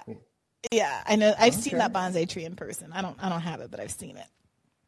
Yeah, I might have to pick up on that. All right, Bree. Let me get through this queue. Get some damn sleep. All right. I will tonight. I don't have an interview until 3 tomorrow, so I'm about to hit snooze. Thanks for calling in, Ja. I appreciate you. Keep the faith. You too. Thanks. All right, Andrew, you're up next. Also, I'm gonna hop around a little bit. Oh my God! I was so sure you were going to say that before you called on me. Well, when I hop around, I always cheat to the front. So I'll take a random and then, oops, sorry, I just sat on my soundboard. Sorry. I take a random, then I come back to the front. Then I take a random, then I come back to the front. It's a very just decision, I will say. I have a whole ass buffet of things for you to pick from because I know I can be long-winded. I'll try and keep it short. I got a little bit of distraction, levity. I have on point, on topic optimism. And I have a proposition for you. I think I can really do them in a manageable amount of time. What do you want? Stack them all up in the front, and I'll decide which ones to take on. Okay, there is another. There's this really old school comedian, Moms Mabley. Do you know her? Yeah, of course. She has that segment she did about a black astronaut. I want to say it was like under Johnson or Nixon. I can't remember. But it's really fucking funny. If you can find one where it's video and not just audio, very good. But I will say, for the sake of like podcast, she could be hard to understand. Like if you haven't talked to a lot of people who are like have a pretty thick Southern accent, I guess. Other thing on topic optimism, the ILWU, the International Longshore Workers Union, so dock workers, they've already been, and actually, Amanda's right after me. I wouldn't know this if it weren't for Amanda, so I'll keep it quick. She could probably fill you in better, but in the Bay Area, not just the Port of Oakland, but other ports in that part of California are considering striking because of the same exact shit. You know, cutting down staff to the bare minimum while there's a huge backup in shipping, etc. Plus, they're considering privatizing the whole port of Oakland. And there's multiple reasons to be kind of optimistic about this, even though it's never good news for workers when they're like, we have to go on strike, except for the fact that they're exercising that power. But the billionaire in the area who is set to benefit from this privatization, he'll be building like really expensive housing nobody in Oakland can afford, and like an arena or some shit, some kind of venue. I can't remember. I think it's for sports. This same guy has been fucking over the public schools in the Bay Area. So a bunch of like teachers are also considering like doing they've already met and talked a lot with the longshore workers, and they've been like organizing together on public outreach and stuff.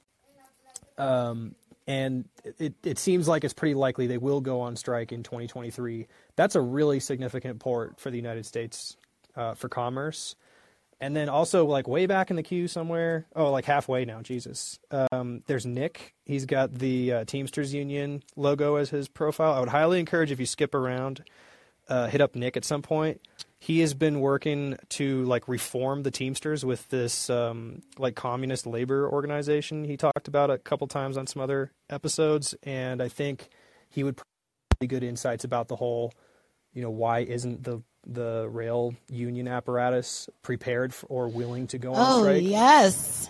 Nick, I'm coming for you.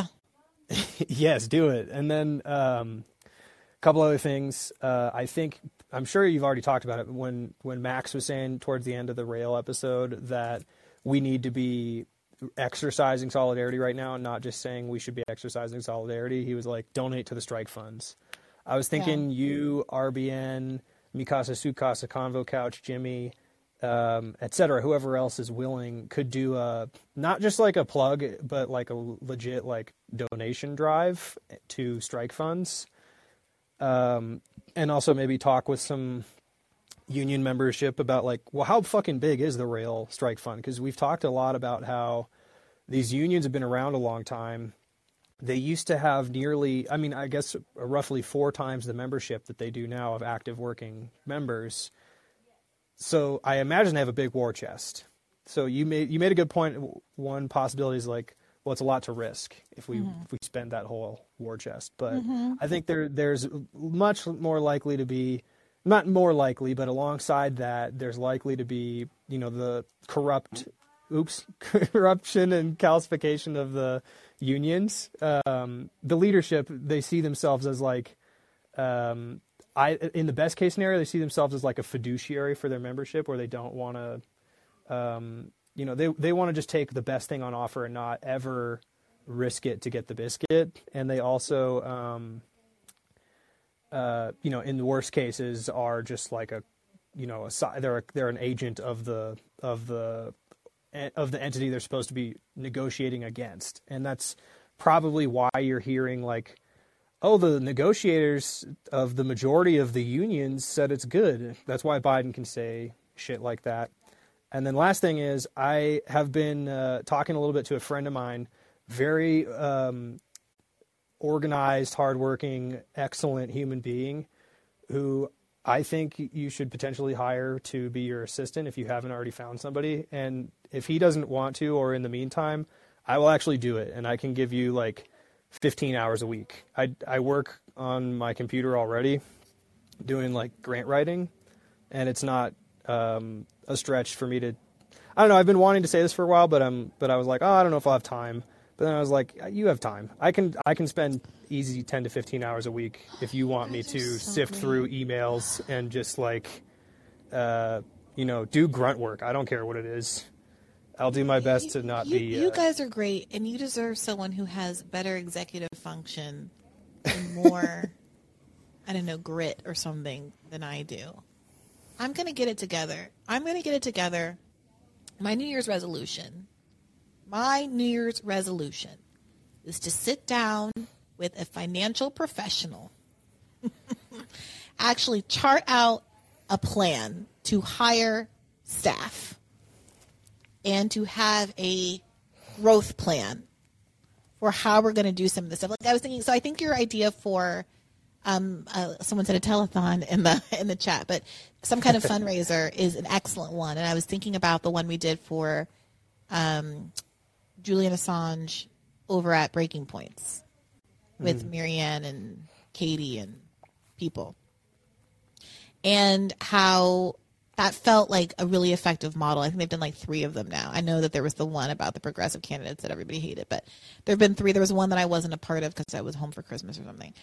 And I would love to be able to do something like that again, but it would be nice not to always have to rely on the generosity of Breaking Points in their studio, and because they also just keep incurring all of the costs of like putting those events on and paying their staff for the overtime and all of that stuff. So it would be nice to be able to have a little bit of that functionality and have a studio and be able to, I don't know, do some of this stuff. So I think that everything you're saying is right. And I am going to figure out how to hire someone. And that someone may or may not be you. But I really appreciate you offering your time, which is so valuable. I've become a little more organized over the past like 3 years than before, where I was just doing like work here and there for at the most like 2 years. And then just, working. I'm already just like scheduling fucking and going to meetings and talking to people, and it's more boring than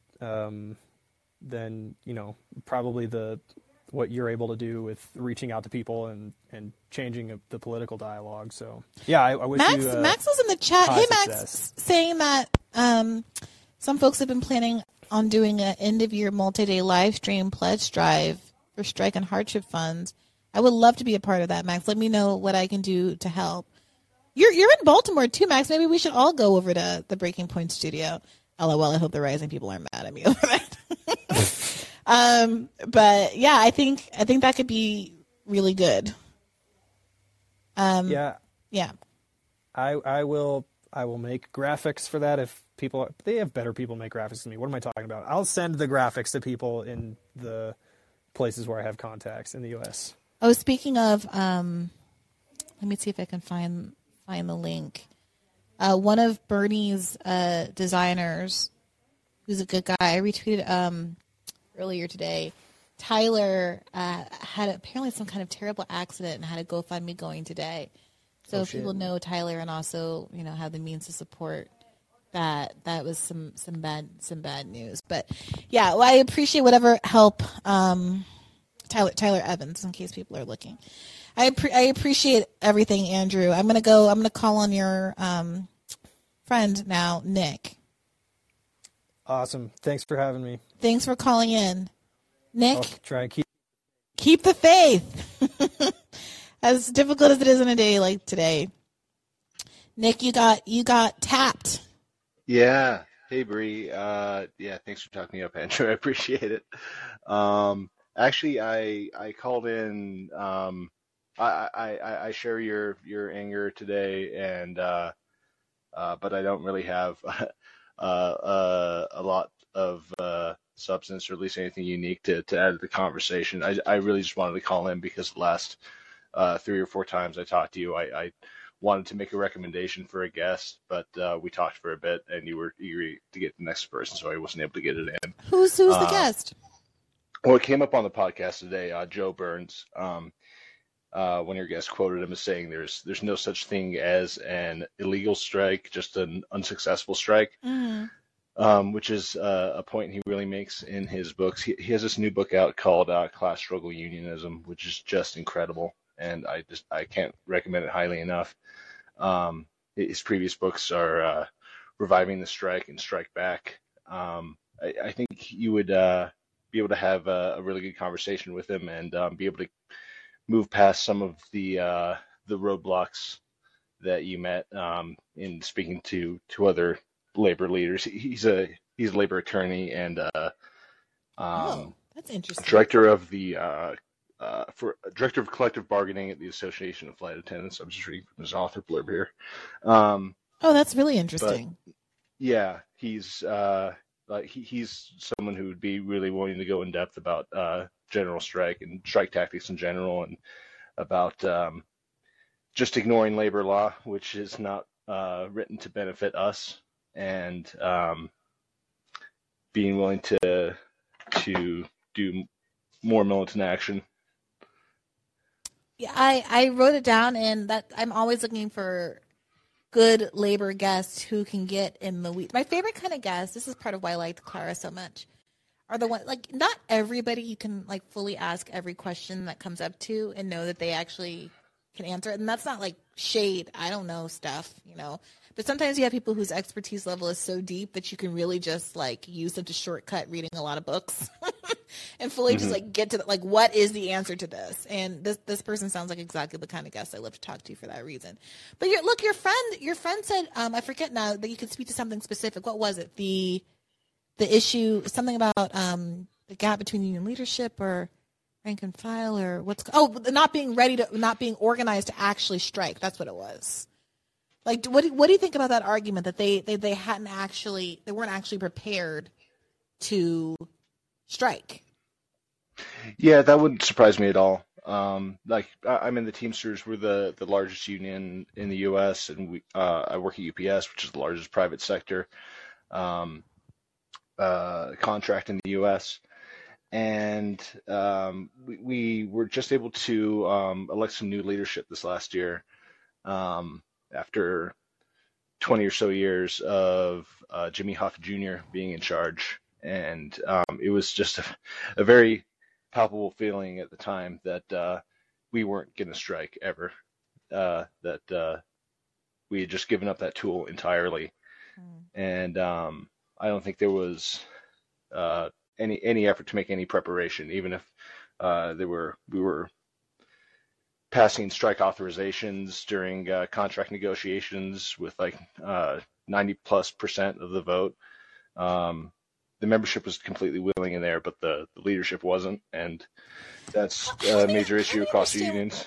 Help me understand what it means when they say they're not prepared to strike. Does that mean they don't feel like they have enough money in the strike fund? Does that mean that they're not like in touch enough with members for you to send out the bat signal and know that everyone's going to comply?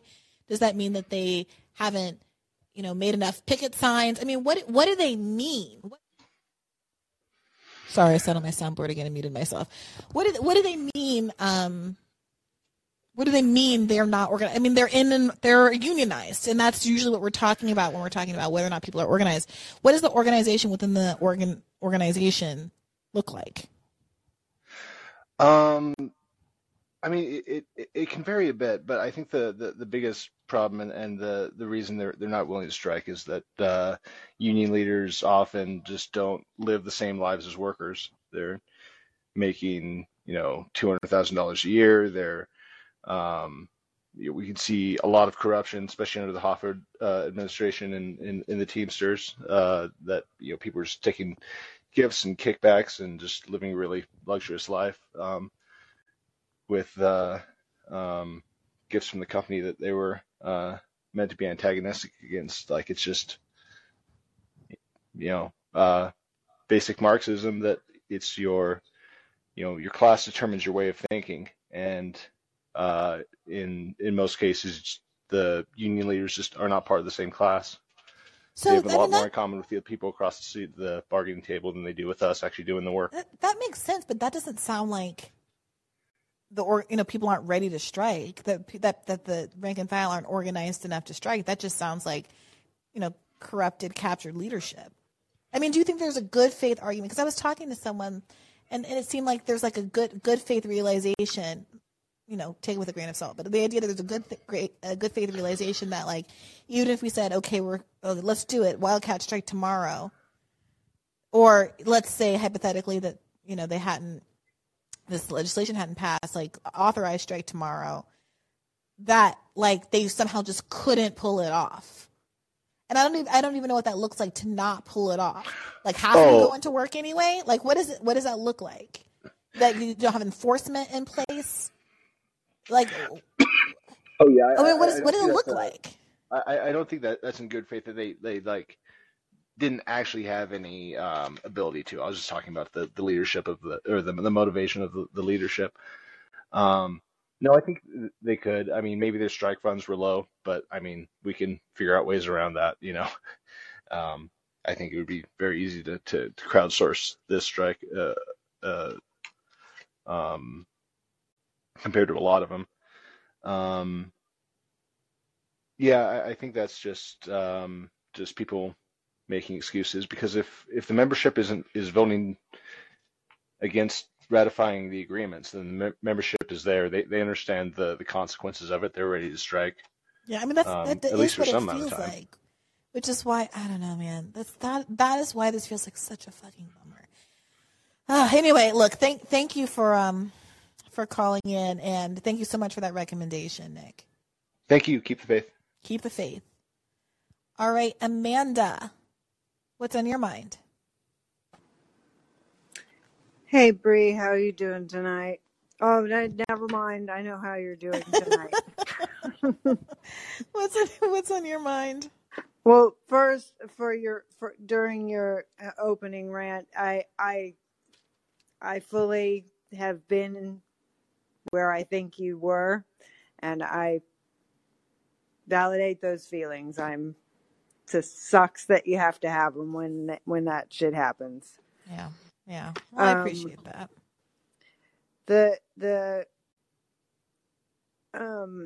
And we all have our roles, because things do need to happen, and part of it is people that are.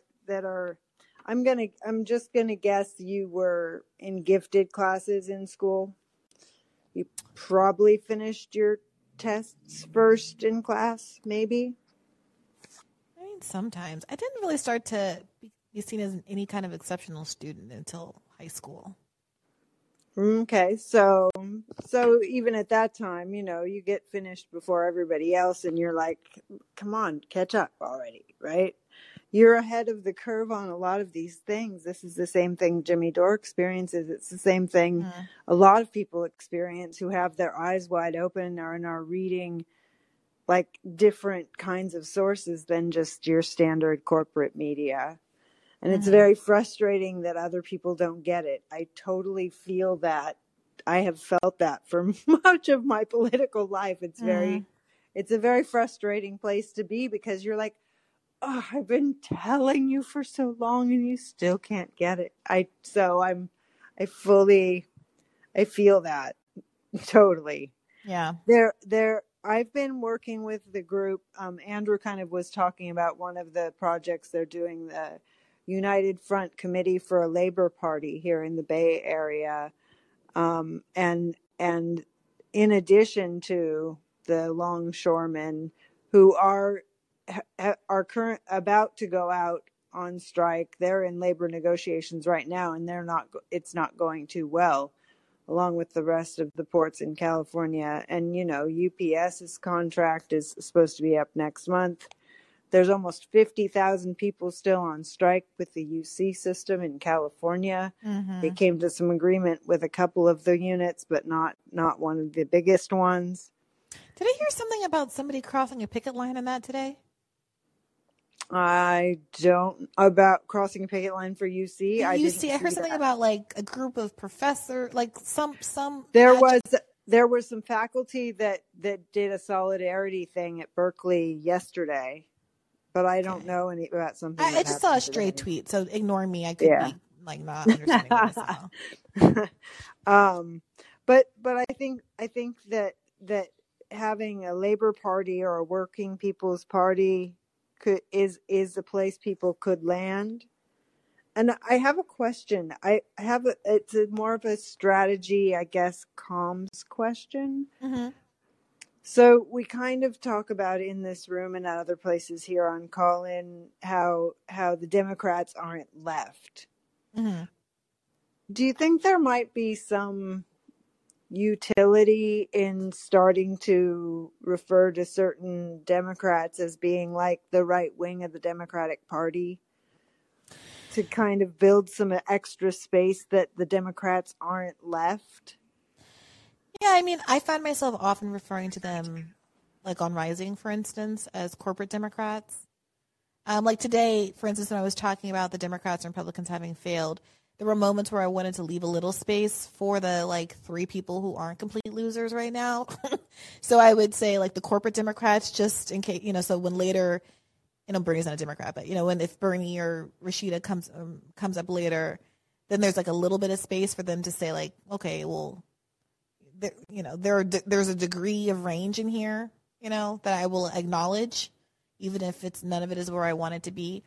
Look, I do think that moderates, whether they're Republicans or Democrats, don't hesitate to call progressives left-wing, radical, Antifa, dangerous. Like they don't hesitate to use those kinds of words.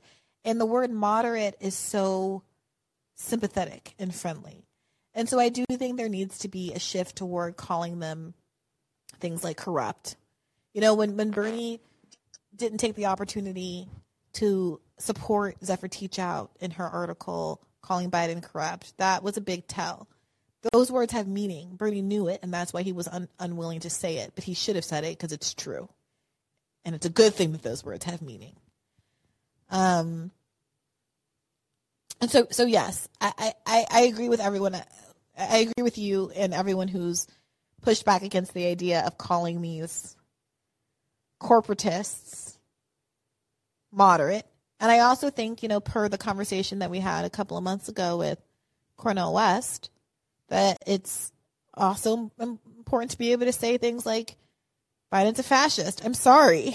Like you don't have the coordination between business interests in the state that we saw today.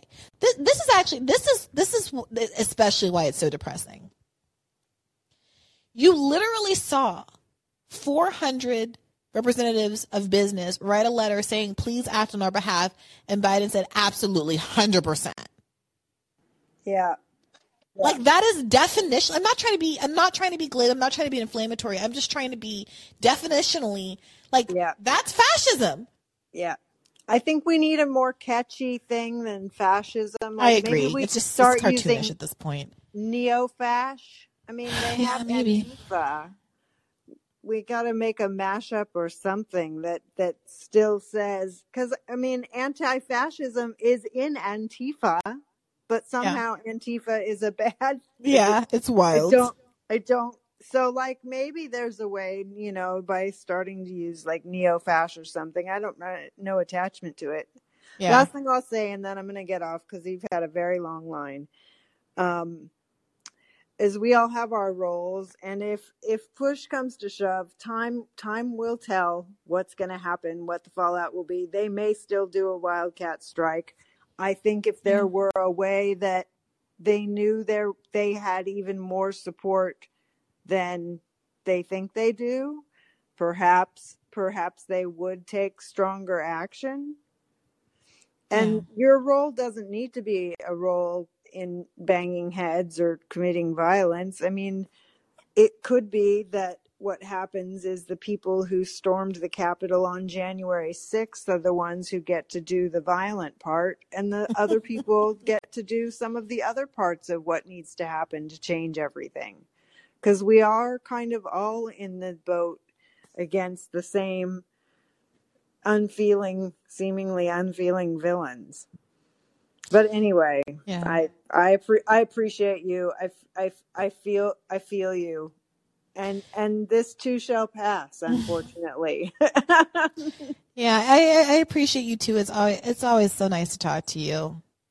Well, it's been good on the picket line down at the UC, and at some other time I can give you more detailed stuff. Yeah, My I show will confess. be on Saturday. I just posted Crowdsourcing Revolution. I recorded. There was a big rally in Oakland downtown, and I posted the recordings of all the speakers that spoke at the UC. Where did you post rally this? in March. Here on Call-In, I have great. a show called Crowdsourcing Revolution. Okay, great. Okay, I'm glad I know where to find that because I need to catch up on what's been going on there. Yeah, it's a really good summary, and I just posted it a couple days ago. Okay, fantastic. Thank you so much for that, Amanda. Yeah, you're welcome. Keep the faith. I'm going to go to Dina because you guys are really trying to bait me with these animal photos, and it's working. Hello. Hello, Dina. How are you doing? I'm sick currently.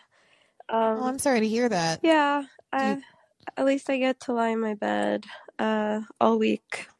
Oh, fair enough. But I'm really glad you picked me because I want to lift people's spirits with some good union news. Okay. So the UAW elections for leadership are being counted right now. And it's looking really good for the reform slate. So already I think 3 regional directors have beat the incumbents, including mine. And so the president and vice president election will probably go to a runoff.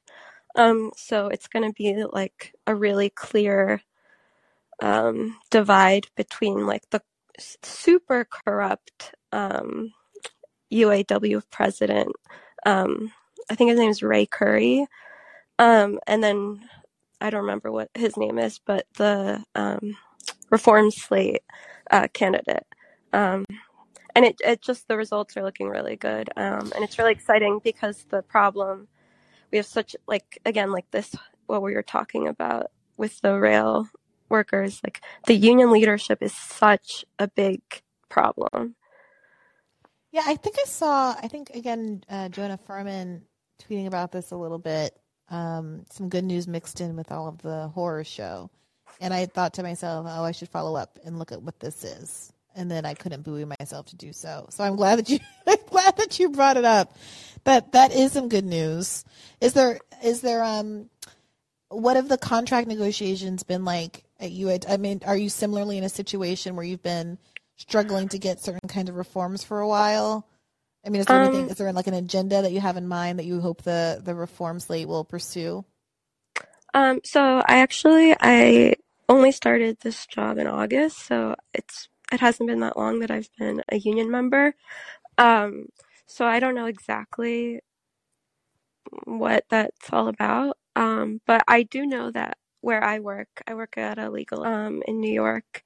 And we are probably gonna do a strike authorization vote really soon, because negotiations have broken down with our management, specifically over raises, where they want to give us 1% raises in the middle of 8% inflation.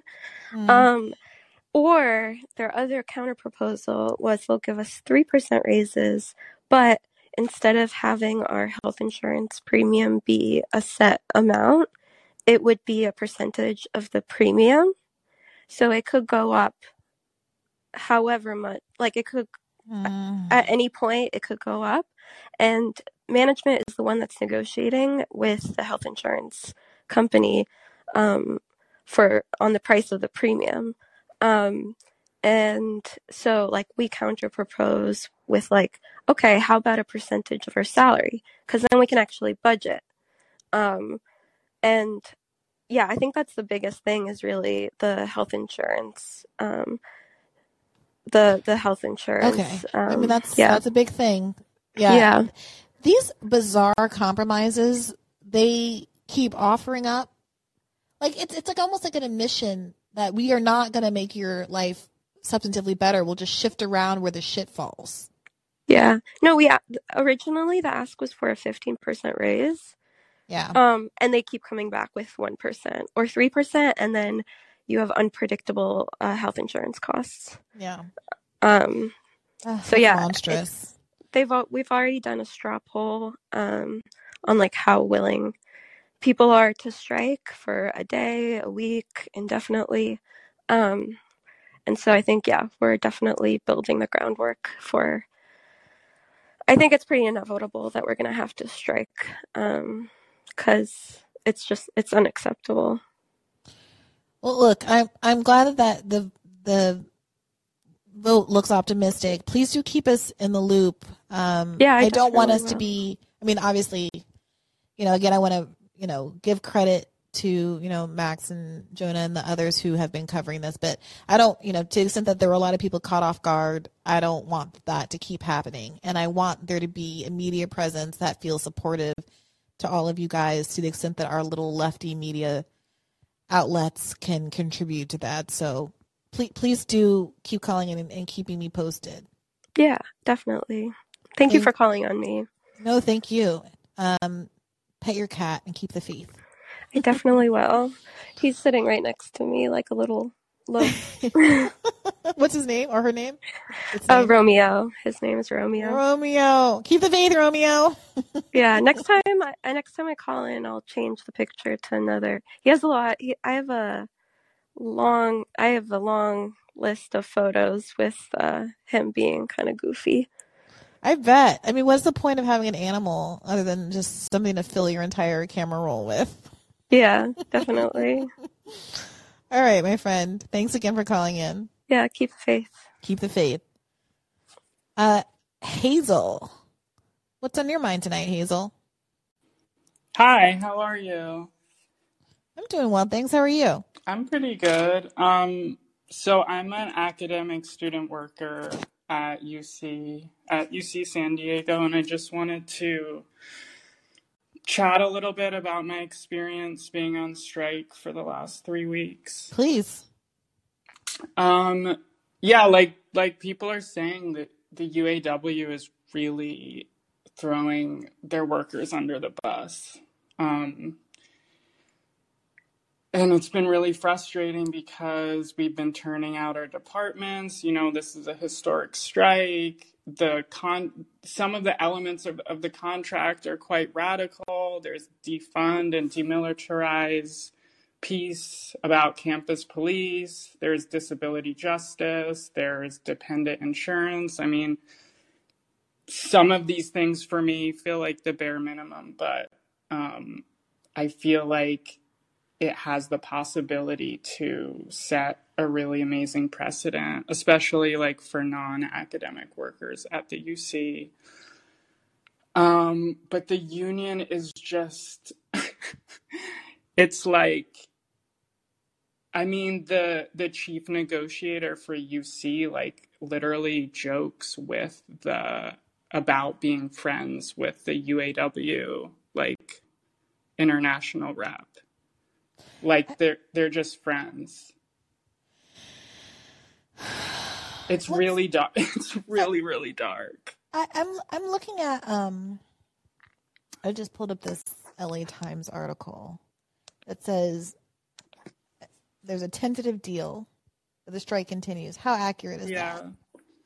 So there's 4 different units on strike. There's postdocs, academic researchers, student researchers, and then ASCs. I'm an ASC.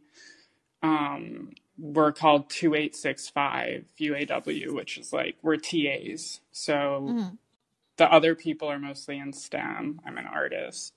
They made a TA. They made a TA with the postdocs only, which is like a really small raise that they gave them. And the only thing I remember from the TA is that the childcare that the UAW is touting as like something incredible was like $2,500 a year. That's for like a childcare. month of childcare. Literally. Okay. And right, like all these campuses are San Francisco, San Diego, Santa Barbara, Santa Cruz, like are the most expensive cities to live in. And so our 2865 bargaining team just lowered their offer from $54K as a base wage to 42 overnight. Wait, okay. Help me understand. Are you all the four?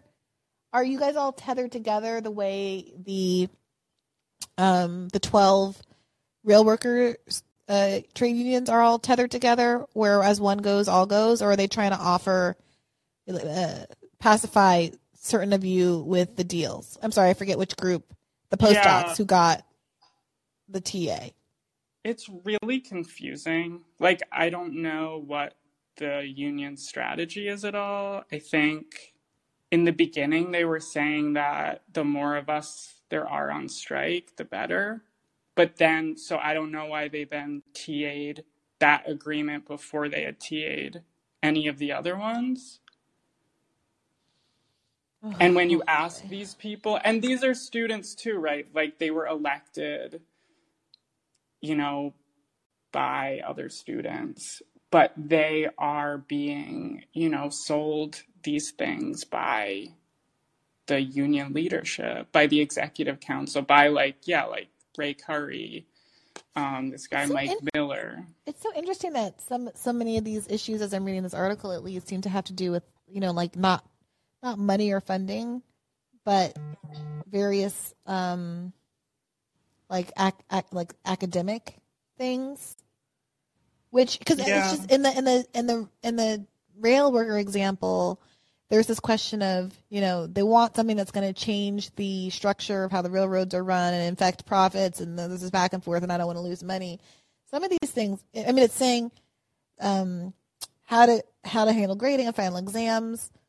I don't know. There's like a diverse. It's an interesting dynamic. I'd be interested to find out more about how like these specific dynamics here in a university context affect the negotiations. Yeah.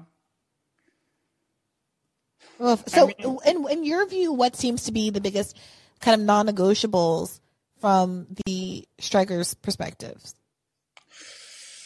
I mean, so when we started out, the union was proposing $54K base wage plus COLA increase, and COLA was like this big thing with the Wildcat strikes 3 years ago, and the union has ended up parroting all the language from the Wildcat strike for this strike, even though they denounced that strike, which had to make it a Wildcat strike. So I think for me, COLA has been huge because that like assures that it's going to take you out of rent burden every year.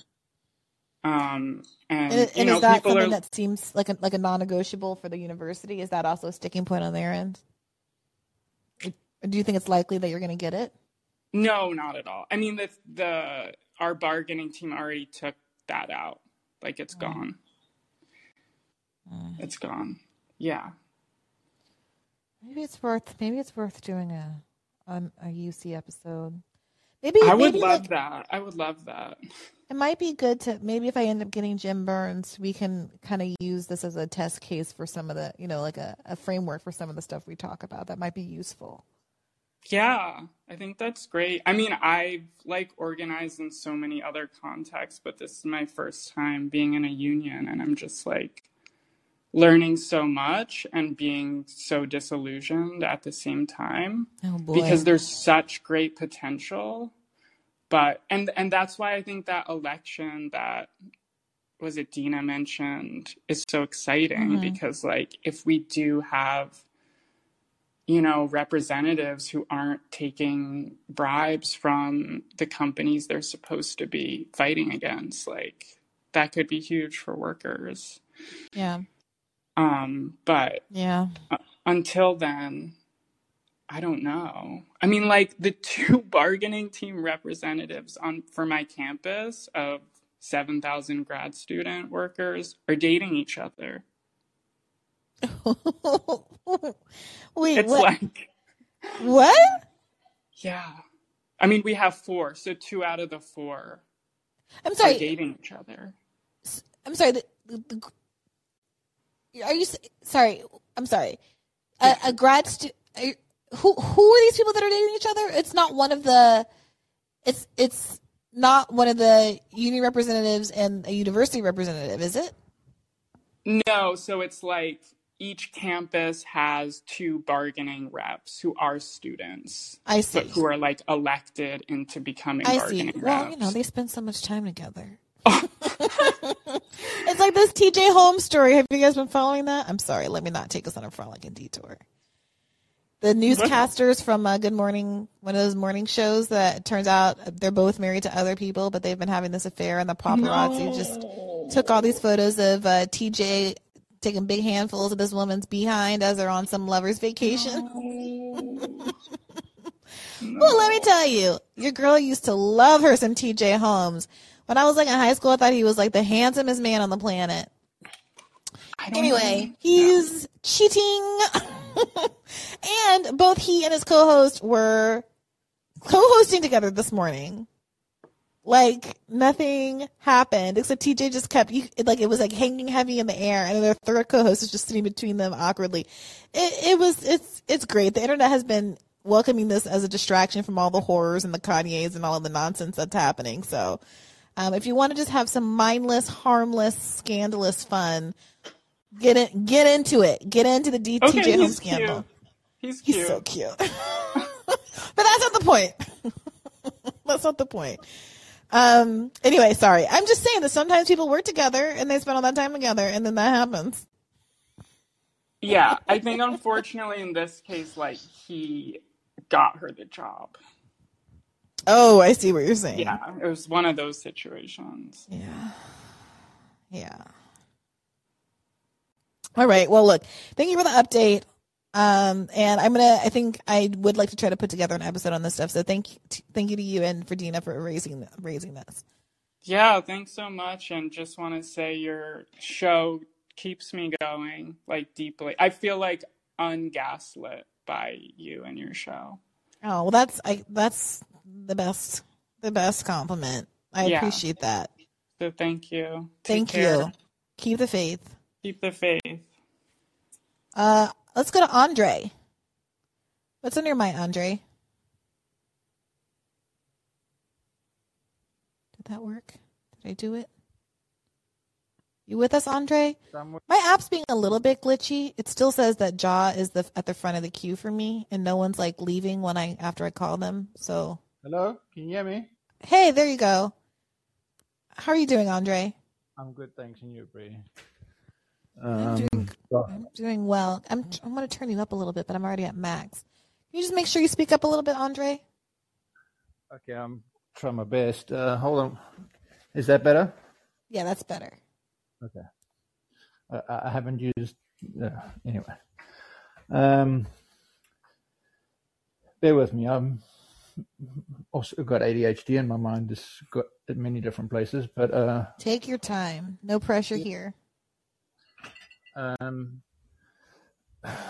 I want to discuss is, or just bring to light. I am a non-US citizen working in America, working in a union shop. But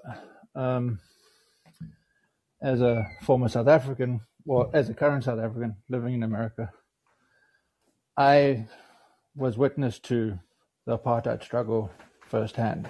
Mm. And I hear people saying all the time, like, something's got to break, something's got to break, something's got to break. Mm-hmm. Upset or despondent, but at the end of the day, we all just have to stand up and rise together, and we can't wait for everybody else to. We have to somehow do it ourselves, because in South Africa there was 80% of the 90% of the country was fighting for it. Yeah. And sad to say, America's letting the rest of them down. America's what? I'm sorry, you just cut out there for a second. America and the British Empire and America had of the apartheid regime. And so I don't know, there's nothing that I have in concrete to prove this point. Mm-hmm. But for me, it's a major coincidence that communism fell in 89, 90, and then Mandela was released in 91. To me, for me as a South African, that's significant because Mandela was supported by the USSR. The threat for South Africa wasn't as strong, I believe, anymore. And I don't know if that's maybe why they didn't have the support of the USSR. But I grew up, my best friend went missing when I don't know where he ended up. I think he might have been murdered by the police, might have ended up fighting for the resistance, but to this day, I don't know. Jesus. Wow. Wow. Yeah, I mean, what did it feel like for you? I mean, you say, you're in a situation where 90% of the country feels like something has to happen, and at some point there's a tipping point. Do you remember do you have any sense of what it felt like, if it was just purely random, if there was a spark, if it was a build? I was sheltered and propagandized to tell me that the 90% were all in the wrong. And it took my oldest sister to travel to the world to let me know that, no, what you've been told is not the truth. We're living in sheltered lives, and what's happening is not the case.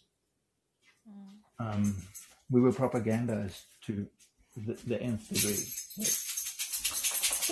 Let me ask you this. This is a little bit unrelated, but I don't know if you've been following. There's this story about the owner of the Cowboys, the football team, and he was pictured as a 14-year-old in Alabama at the site of one of these schools that was getting integrated.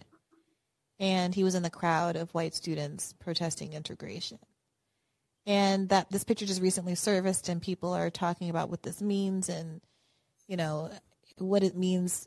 Does he hold racist beliefs? And, what are the implications for him being the owner of a football team and all, this disproportionately black sport? And, was it fair to assume that a 14-year-old who was, a kid and obviously propagandized, as you put it, is it fair to assume that he had those beliefs then, or that he still holds them now? And how much should this picture matter? What should his response be? Does he have to apologize? Does he have to give some accounting of how his beliefs changed or demonstrate?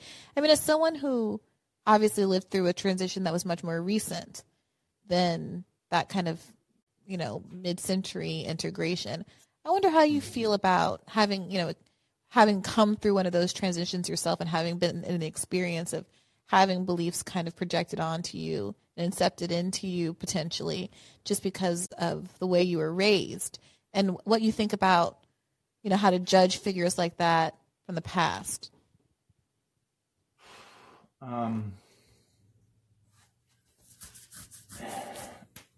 It's tough. Yeah, Jerry Jones. Thanks, Anya.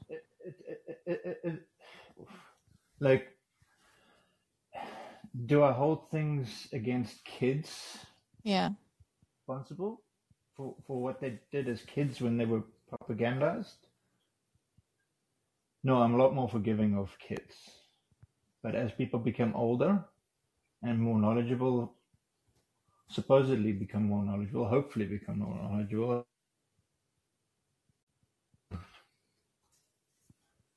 I go in yo-yos. Some days I'm hopeful, other days I'm really depressed of people not being, but then I have to look at my own history and like, when I thought I knew things and then 10 years later, I'm like, no, I didn't know a thing back then. So I feel like sometimes I'm going on I was at the top of the Dunning-Kruger. Yeah. Yeah, I'm of two minds about this. I think that there is I agree that him being a child inclines me to be open to the fact that, his beliefs evolved, or that whatever his beliefs were then weren't necessarily really his own. But I am a little ambivalent about the idea of assuming that that's the case without any interrogation whatsoever. I'm sure you knew people who missed the good old days, just as you knew people who very much wanted change to happen, or very much embraced change, or reflected back and said, oh gosh, I'm so embarrassed about what I used to believe.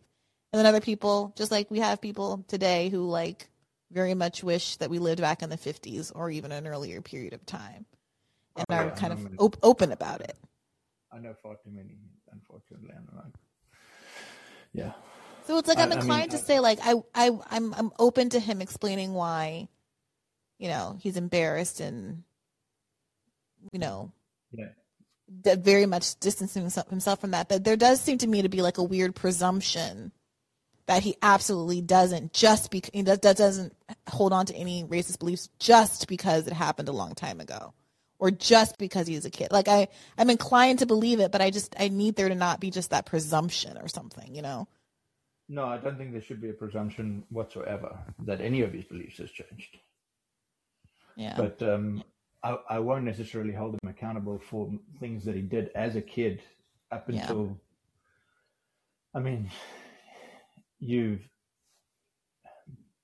by the age of 10, 11, I guess I had a experience traumatic experience, which made me question a lot of things, but about what was happening.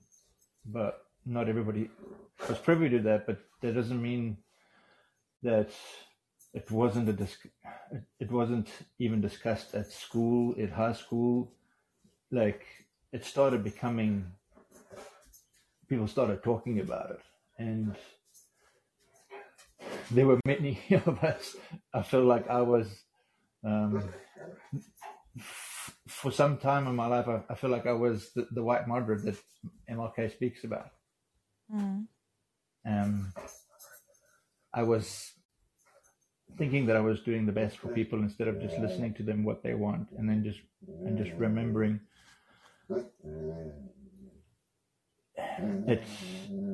I don't know what it.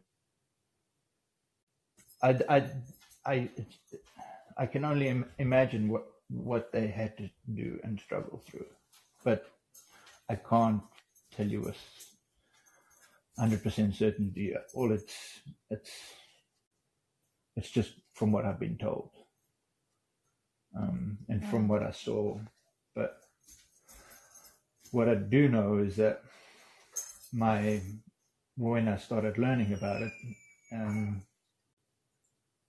and ironically, I learned about it through watching a movie which was banned in South Africa called Cry Freedom, which was, apart from my sister, but a movie called Cry Freedom, which is actually played by Denzel Washington, about a guy who's become a hero, Steve Biko, along with Nelson, and his struggle and how he got caught. And it was banned, huh? Yeah, it was. The book was banned in South Africa, and the movie was banned. Now it's not banned. Now you can watch it easily in South Africa, but at the time when it was made, it was forbidden to be seen in South Africa.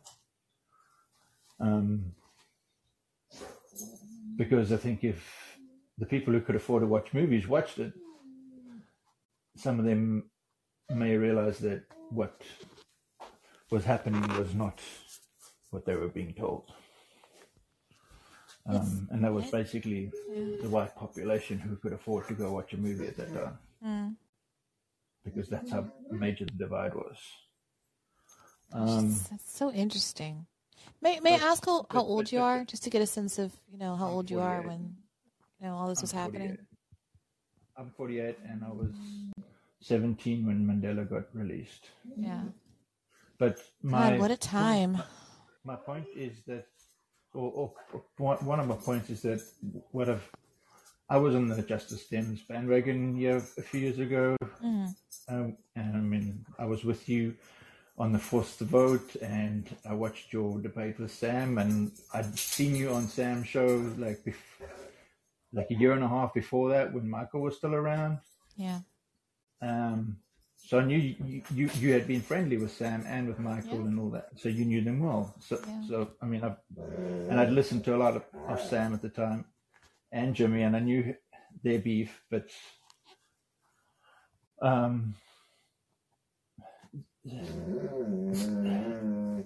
the Sam was so disingenuous in the debate with you. I mean, you just couldn't.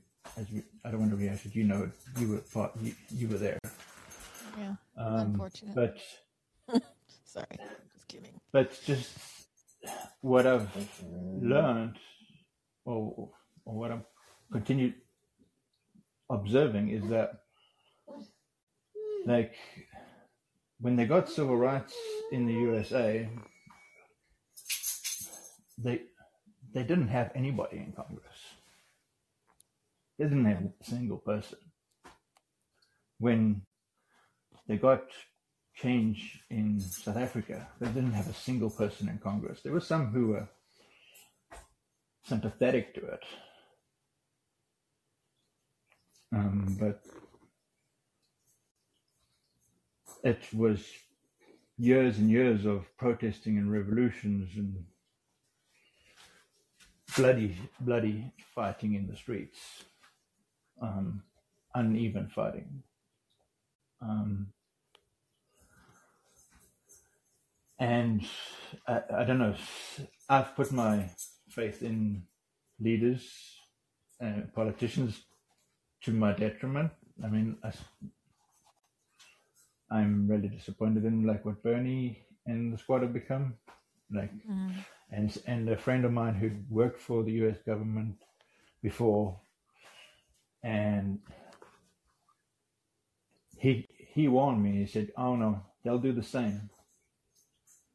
I said, "What do you mean?" He goes, "This has been tried before. This is not a new thing. They've done it for 40 years. Every 5, 10, 8 years, there's a new breed of these new progressives who are going to change the Democratic Party, and they all fall flat. So I'm pretty sure this will happen the same." I'm like, wow. And I had to call him like a year ago. I'm like, "You were right." Yeah. Look, I think that your point about how little internal support, this idea of this inside-outside game, it's not exactly how things have been done in the past when there have been successes, and I think that's an important point. And I'm not saying, and I'm not saying that they can't be. I've seen success with some inside-outside games too, but like, I'm just. What was the other thing that I wanted to mention? Oh, like, for instance, if there's an overreaching power which supports the government who's in power, even if that government doesn't have full support. For instance, in South Africa, it was Britain and the USA supporting the government, and in South Africa, it was the USSR and Cuba supporting the resistance for the little bit that they could.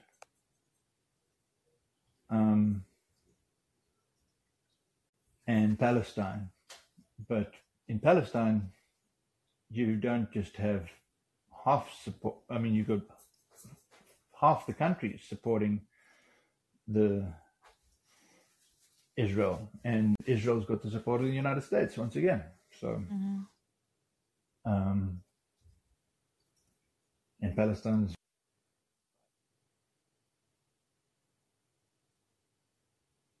Hello, was like 400. Andre? Yeah, sorry. Oh, sorry, you cut out a little bit. I got a phone call. My landlord's collecting rent. I'm sorry. Ew. Wait, where's my button? Yeah.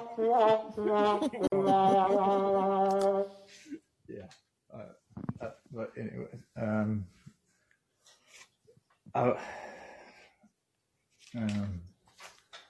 I lost my train of thought now. I'm sorry. And I know the queue's long, so I'm going to pass it over to somebody else. Thank you for taking my call, Bree. Well, Really thank you for appreciate it. calling in. You've been so thoughtful and so compassionate, in everything that you've said today.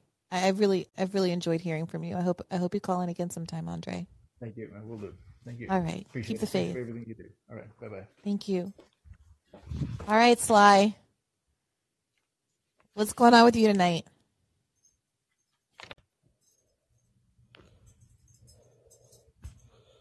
Sylvester, you with us?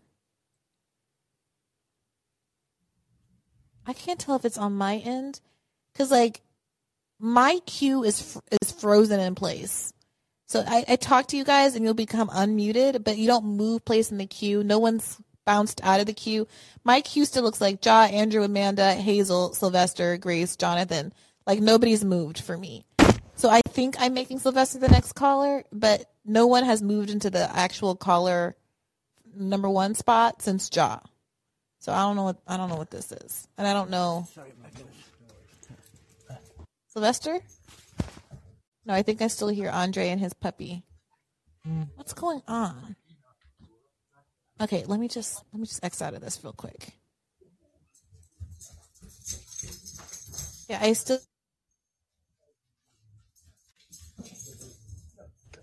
Hello? Can you guys hear me? Oh, I'm still got. Oh, okay. Can you Sylvester? hear me? There you go. All right. Oh, we live. Brianna, Joy Gray, first of her name, forged in fire and brimstone. You sure you couldn't be a Sixer? You're ridiculous. You sure you couldn't storm the Oh, look, I'm after just the covering my dexterity? bases, Sylvester. This is my plausible deniability. I'm going to use this clip when I'm on trial. Listen, I'm telling you, the dexterity and discipline and strength I saw that you had and constraint with Cenk when you had that little interview, I could see. I think you could handle a little capital storming. I'm just saying. That's just my personal opinion. But B, I think we got a big problem. Yeah. We got a big problem. I know when we talk about our Congress members, right? A lot of times, progressives and things like that, we talk about the votes. We don't like the votes that they take. And I think we got an even bigger problem than that. I don't think that our Congress members can count. What do you mean? Now, last time I checked, 7 wasn't 15, right? Yo, okay. So I asked, you heard me. I asked Ross about this during the interview because Bernie, when Bernie came out saying that he wasn't going to sign anything with less than 6 days, I was like, Ross, like, are we making a mistake in even applauding that? Is Bernie basically setting the groundwork for a compromise that's been like pre-arranged so that it looks like there was a progressive victory when really he just sold the union's demand short? And you heard Ross say like, no, that's what, the unions, like they agreed and supported that statement. You're saying no? I know every person that is actually like a railroad worker that I've ever seen say anything about it, at least 2 weeks. Unscheduled, paid sick leave. But for whatever reason, all I keep on hearing, Bernie Sanders, Jamal, even Jamal. I really, Jamal be grinding my gears. And what particular beef? I mean, I'm not disagreeing with you, but what particular beef do you have with Jamal? What has he been saying? because he just be trying so hard. And like he tried to do the young hip hop thing, so it's real corn on the cob vibes I'm getting from him, and then it's the bald head and I'm not okay. No, it's a lot. It's a lot that's going on, and then I'm not gonna lie, I probably do have a little personal beef with him because I met him and I gave him a sweater and it had all these revolutionaries on them. And let's just call me disillusioned at the time. I thought he was going to be about something and do a little something, because he got on top of a bucket and he said a couple things to some young kids. Not a bucket. Protesting.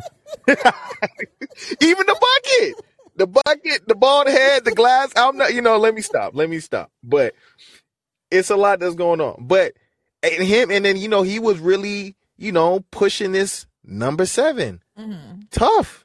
And the whole time I'm thinking, they can't count. And we voted him in. Yeah. He was my mother's representative in Mount Vernon, New York. And he was. My condolences well, to your mama. when he was running, the first time, he came by her house. And my mom talks to every single person who comes to the door. Her best friend's mom is a Jehovah's Witness. And so she categorically, she's like, what if it's Felicia's mom? So she just will not answer the door and invite whomever in. So apparently Jamal Bowman was sitting in her living room for 2 hours. And they had a big, good, long chat. And my mother came away with it saying, well, I hate Elliot Ingalls, so I'm going to vote for him. But I don't know about this. I don't know about this, brother. My impression is similar. You hoped with all of them. You had this moment of really, really hoping that this is going to be it, and then, but my mother saw it before I did. Yeah.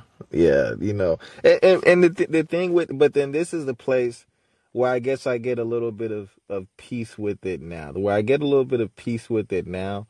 And what I have to remind myself, and I feel like we should all be reminding ourselves, is that it's not, even though I guess, we elect them and things like that, it's not their job to do the things that we want them to do. It's our job to create the conditions that force them to do the things that we want them to do. Here's what's so irritating, Sylvester. Okay, I completely agree. And so I feel like it's our job. I feel like it's my job as a member of the lefty media to be clearly articulating the way that this could have gone differently, and to clearly articulate my support for workers if they decide to do a wildcat strike or whatever they plan to do. Or, that is what I feel like my role is. However, in saying that and calling out the bait and switch of the progressives and calling out Biden's ineptitude here, insincerity here, I have to contend with a bunch of these apologists on the left who are getting in my way of doing what I think is the only productive thing for someone in my position to do right now. Including, I'm really trying not to start beef, but I'm kind of galled by some of the labor reporters I've seen in particular. One person I'm thinking of in particular who has, this person obviously knows so much more about labor than I do that I'm reluctant to be mad, but they were also very against Force the Vote, if I recall correctly. I remember subscribing to their Substack because I so appreciate their reporting. And then immediately after, I think it was around the maybe the PRO-Act stuff, them saying something real snarky about me on Twitter and angrily unsubscribing. But their content is important and good, and I'm trying to not let personal beef get in the way. And I've been following their content throughout all of this. But I saw today the quick pivot to, well, this is the thing they're going to be fighting for next, and maybe they're going to get it through this executive order. And okay, maybe they will. Maybe we're all too cynical, and maybe they will, and I hope that they do. But just to talk about it so credulously in a way that has the effect of providing cover. You know what I mean? Can you be mad for a day before you just kind of usher us all on to the next thing? It doesn't sit with me entirely right. No, and I'm with you on that, but so here's my thing with that, and I feel like this is where like the difference or where the change is going to end up happening. So like when you say you got to deal with the apologists, what do the apologists do? They talk. I ain't not really doing anything, say like on the ground, they talking. And because of the media apparatus and everything and the echo chamber that we exist in, there's not going to be any way that we can out-talk them. And then that's where we have to outdo them. And that's where the on the ground portion comes in. Right. Because You're right. Lyndon B. Johnson, he didn't want to, he didn't just wake up one day and say, you know what, I'm going to sign this civil rights bill. This is the thing that I need to go ahead and do. You're right. Yeah, I just wish they would like leave me alone and stop texting me and shit. Like, let me tweet. Like, you don't agree with me? Like, leave me alone. Like, this is none of your business. Get out of my DMs. Stop trying to convince me of something. I will not be convinced. And I was blessed. And if you ever find yourself in LA, you definitely gotta visit No Names book club. And Harold Welton. We were blessed to have a filming with him, and he did a movie. It was called The Liberation of Fremont High, and it was talking about the students organizing at the school. Funny that we was talking about Jerry Jones and everything like that, because like the white kids were pushing back against the integration that was happening in the school, and that led to walkouts and things like that. I even have a comment on that, but then Harold was talking, and then I asked him, I said, because these OGs, and he was one of them OGs that like once he start talking, he gonna keep on talking, and then like 40 minutes in, he gonna be like, "Are y'all still here? Y'all good? Can I?" He's one of those ones, and he was talking. I asked him, I said, "What do you feel like is the biggest difference between like the organizing that was happening when you was coming up to like where we are right now?" And he was quiet for a second. And then the first thing he said was social media. And when he said social media, I said, at first I was thinking like, okay, maybe he's going to have like an old head approach of it, like get off my lawn, like type of, shitting on the kids a little bit. That's what I thought he was going to say at first. And then he said, social media is a good thing. And I like it, and it helps folks get aware, and they're learning things, and they have they're seeing things that they wouldn't have seen back in the day. But then he said that the organizing that we were doing was a lot more horizontal and community-based, and the way he phrased it was that social media was very horizontal, where he felt like it was leading to inaction because you could just post about it, you could just share it, and then you feel like you did something, and you can pat yourself on the back about it. Like, I saw Jay Williams talking about the Jerry Jones thing, and this type of virtue signaling, I'm really fed up, especially when it's coming from people that look like us, because I expect better, from us. But Jay Williams was on ESPN, and he was just like, I need Jerry Jones to be held accountable, and then drum roll, and it was, I need him to openly denounce racism. The whole time I'm thinking, what is that going to do? So, I mean, if you want to just put out a statement, the man is going to put out a statement. But the thing is, and then my issue with it, I understand he was 14 and everything, but then now this man is a billionaire, right? This brother, 14 net worth. I know you said don't believe the net worth. When it comes. No, what is this who have like SEC filings and stuff? Like, fine, but someone who just literally made up a number for me, honey. I don't have any public financial disclosures. You're just making up number $1 to $5 million. Look, keep that 1.5 in the Cayman Islands. It's all we ain't got to talk $5 million from your lips to God's ears. Okay, whoever wrote that up. But this brother is one. He's a billionaire, right? Also, remember that when Colin Kaepernick was, when he was kneeling, he made sure he said nobody on this team, nobody on this plantation is gonna be kneeling, right? And again, when you look at someone who's hoarding that much wealth, I mean that it's anti-black in and of itself, because of the exploitation that's rooted in, that it's connected in, and when you connect all the dots, that's where for me, it's not about whether Jerry Jones, likes or dislikes black people. You know, it's about the structural, you know, and the impact and the effects that his living, his lifestyle, the amount of resources that he's withholding, which is the part that I would rather that brother had gone on ESPN and said, oh, Jerry Jones should, you know, since he was blocking black folk from getting education, he should invest $1 billion into black education. The brothers still have about $13 billion left. Yeah.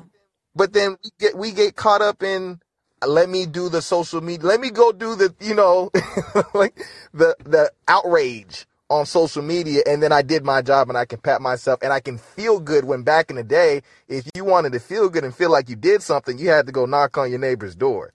Yeah. I don't care about denouncements. I mean, like back when we were still in that kind of like, remember we were in that phase where everything was about, we need to have a reckoning about race, that kind of like Ta-Nehisi Coates Obama era. White people were kneeling everywhere. I remember during that time, crying. I was like, I don't care what you say about race. It was like in the context of all that reparation stuff, and like the end of, if I recall correctly, I don't want to misrepresent him, but I feel like the end of that reparations article, which was excellent, by the way, but the end was all like, apart from the bit that threw Bernie under the bus, but the end was all like, we need to just have a conversation. Like, and I was like, we've been having these commissions on conversations about thinking about considering whether the thing could possibly be. I'm tired of that. So I'm with you. There was this half a second during the Me Too era where a bunch of the men were making these statements and everyone was like, fuck that, do something. And it felt like we were getting closer to what a conversation about actual penance looked like. But no one actually, like, we didn't go all the way there. And that's the problem. And that's why when people transgress, there has to be penance. There has to be a path to absolution, but people don't like talking about that because we don't have a roadmap for penance. So people think that absolution just means getting off scot-free. So the options are excommunication forever for a misdeed or getting off scot-free. And it's like, no. We have to do the hard work of figuring out what it would look like to have a sincere apology, to really make amends. And I don't know if it's because we don't have a spiritual tradition collectively anymore or what, but we don't know what penance looks like. And that's part of what I'm interested in, like what I was talking to Andre about in the South Africa context, when I'm interested in this Jerry Jones thing. I'm not interested in saying anything that you did when you were 14 matters forever. I'm not interested in saying that something you did 5 years ago lasts forever if there are steps taken. But that's the hard part, and just everyone stops there. What are those steps? What feels good? What is retributive justice? And you just said it right there. Is hard work. I was listening to, I think, Mariam Kaba, and she was talking about, you know, punishment and things like that. And she was talking about how, again, people avoid, you know, in terms of abolition, when we talk about reconciliation, because that being a part of it, people avoid that part because it's hard to do that. And it's a lot easier to just punish someone and put them off into the ether. And then the other thing that she said that we have to also acknowledge and be honest with ourselves about it, but most people, if not all people, get a little something from being able to wield that power over somebody. And it's easy to do. And I think it feeds into like some of our not best impulses. And I think, you know, that's when you see, you know, the faux cancel culture and how people will pile on onto like certain issues and things like that, because, you know, seeking their pound of flesh, but then they don't go past anything after that. Yeah. It's just, let's go ahead. And what would you make of, did you see, we talked about this on Rising this morning in a segment that I'm sure Rising never thought we were going to do.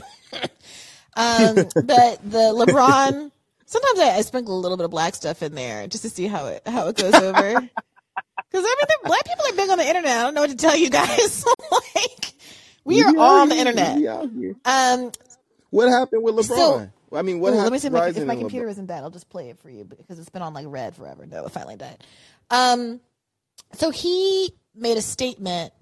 He was at a press conference, and I guess it was at the end of the press conference. He was like, look, I just want to point out that you guys have asked me nonstop since the Kyrie Irving debacle, which I'm sure you guys all know about. Kyrie Irving tweeted out a link to a video about Black Israelites that I haven't watched, but apparently has a bunch of anti-Semitic tropes in it, including Holocaust denial.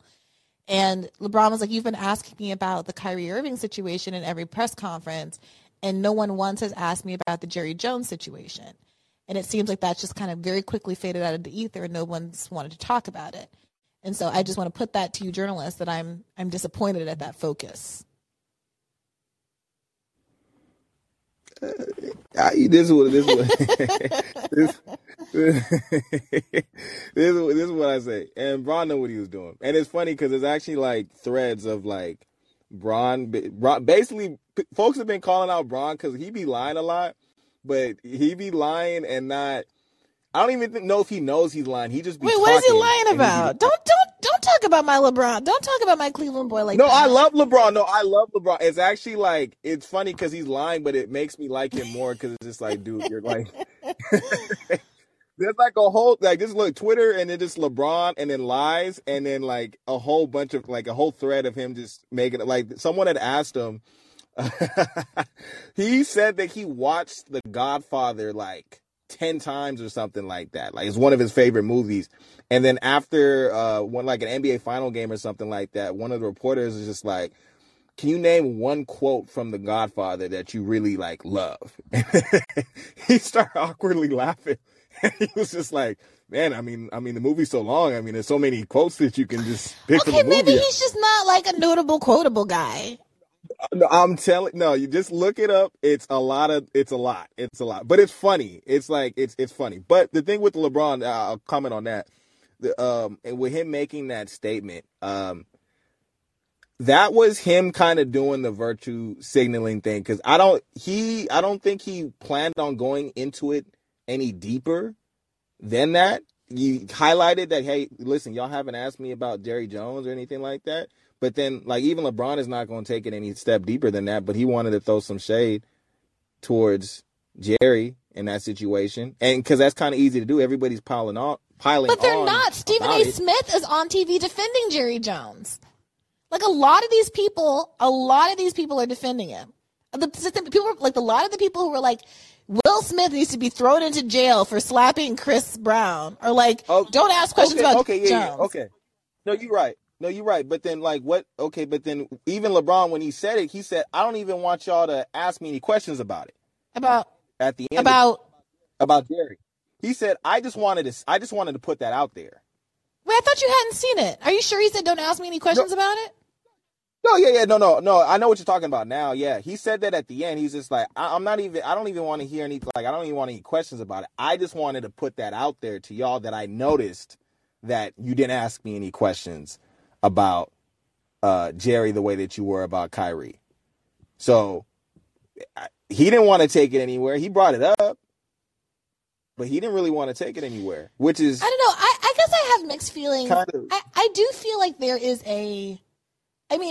I don't know. I haven't watched every instance of LeBron being asked about Kyrie and whether or not he was asked kind of to give the same answer over and over and over again. Which definitely happens. And I can understand why that would be annoying to have to answer for somebody else's behavior beyond saying, obviously, I don't support anti-Semitism. And I do think that there is a way that all black people, and I understand that they played on a team together and stuff, but like, I didn't hear a bunch of people when like, you know, when Epstein or Harvey Weinstein or whatever go down for something, I don't see every celebrities that actually have relationships with them aren't asked about their relationship, right? Like Bill Gates sits down for interviews every day of the week and people don't ask about your actual relationship with this man and like your visit to the actual island, much less just asking random Jewish people how they feel about it, right? And so I do think that there is there's a there in terms of the difference of how people are being treated in these scenarios. And I can understand the energy, especially given that there seems to be like a lot of energy to brush under the rug the Jerry Jones thing. But, you know, I'm not a sports person. I'm just taking these drips and drabs as they come across my feed in the Shade Room tweets and Instagram posts and such. No, I tagged you on Twitter in in a thread of his lies. It's funny. Like I'm I LeBron need you to, stan. you know like, what? I love LeBron. Cleveland has been through LeBron. enough. It's real funny, but and then last thing, I'll hop off because I did you commented on the TJ Holmes yes thing, and I've been keeping it. And that, that's my favorite thing on in the world? Look, the Kanye stuff is too deep. Like, it's too unpleasant. It's even. He's getting to a he weird just place. He's tweeted getting to a symbol that was the Star of David intertwined with the swastika, and I had to log off. I can't keep. I was like, I don't know that I can have this man on my timeline. I might have to just fully unfollow and mute. Yeah, it's not. But the TJ stuff is fun. TJ, oh man, and he is so funny. Like the the way his awkward pauses and the laughs and everything. It's but I was watching it and I said, wow, but like you said earlier, they work together. They're together a lot and stuff like that. I feel bad for the respective spouses in the situation and stuff. But then I was just like, wow, now I have to look at all of my favorite co-anchors a certain way. I got to look at their chemistry, and I'm just like, I hope we don't. Don't you even say it. We have to worry about. Do we have to worry about it? Don't you even? Robbie and I were joking about this morning, and I said, I swear to God, someone's going to say some ignorant shit. Someone's going to say some ignorant shit. You better not. I swear on all things holy, for many, many, many, many reasons, that's not anything that should be a concern of anybody's.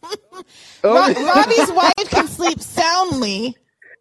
Oh man! I'm just like, I know Bree, she like to jog. If I ever see, No, I do like to jog, and I love a running man. Okay. So if I ever get cast at a bench with TJ Holmes, that blonde woman that he's having an affair with is better look over her shoulder, is all I have to say. Because your girl does like a runner.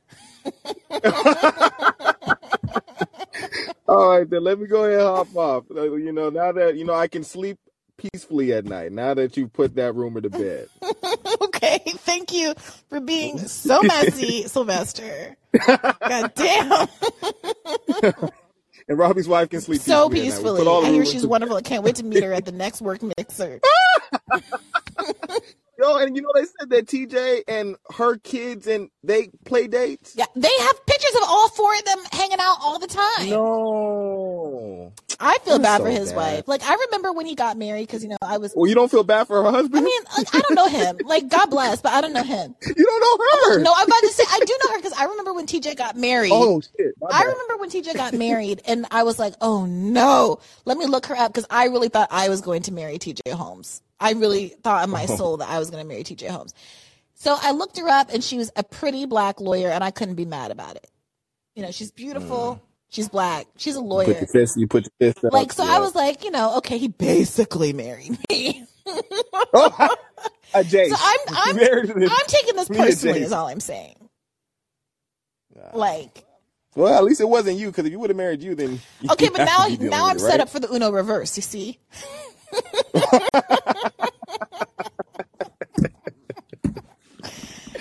No. Okay, let me stop. Okay. Okay, yeah. Okay, let's stop being. This ain't the shade room. Let me go ahead. Log off. You're always trying to get me in trouble, Sylvester. Okay, goodbye. Keep the faith. Bye. Okay, let me go to Levi. I don't think I've seen Levi in here before. What's on your mind? You with us, Levi? Did I catch you off guard? Did you think, oh, I'm all the way in the back? There's no way I'm going to get called on. Is that what you thought? Did you think, oh, I had time to run in the bathroom? I had time to just load this load of dishes. I was just going to run this dog out around the block real quick, and there's no way she's going to call on me before I'm back. Look, that's tough. It's a gamble that we all make. I understand it's a game we all play. People have lives going on. No one's just sitting here stationary for 3 hours of a call, unless you're me. And, sometimes this is the way the cookie crumbles. And you miss your slot. And I am sorry for you, Levi, that happened. But after 45 seconds of talking to myself, I believe it's time for me to move on. So I'm going to, this is tough because, I see favorites, but, also I talk to the favorites a lot. But, everybody here pretty much calls it a lot. Maybe not Nathan. Nathan, you seem like a relatively new face. What's in your mind? Hey, so I almost ended up in Levi's position because a couple minutes ago I was in the bathroom. And this is the funny thing. I was at work a couple hours ago, and I got in right at 7, and I had this stream going on all the way until now. So you could have caught me while I was like, I don't know, cleaning a bathroom or vacuuming something, and then I wouldn't known what to do. But anyway, thanks for the chance to call. I'm glad it worked out for both of us. Right? Good luck, I guess. But anyways, there's a couple things that I want to talk about, but fortunately everyone covered Okay. two out of the 3. The one about left-wing January 6th, so that's what I'm going to call it.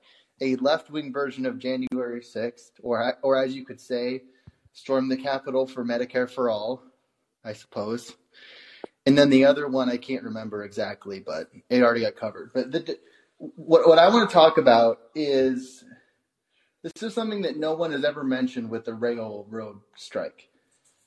But I don't know why, which is that the railroad strikers, does anyone actually believe that they're all uber progressive on social issues? Or that they're just going to be perfectly in alignment with maybe someone like you or Crystal or Kyle or someone like that on trans and LGBT and all that? I don't think people actually believe that. Right. And the reason why I mention that is because I don't see this explicitly, but I kind of see it in the background, basically. Well, there's this big portion of the left that I'm going to call, they're not explicit about it, but they're obviously not religious, and they seem to have a certain disdain for religious people. And I'm going to be very open. I attend a church that a lot of people would call bigoted, and I'm not going to name names or anything.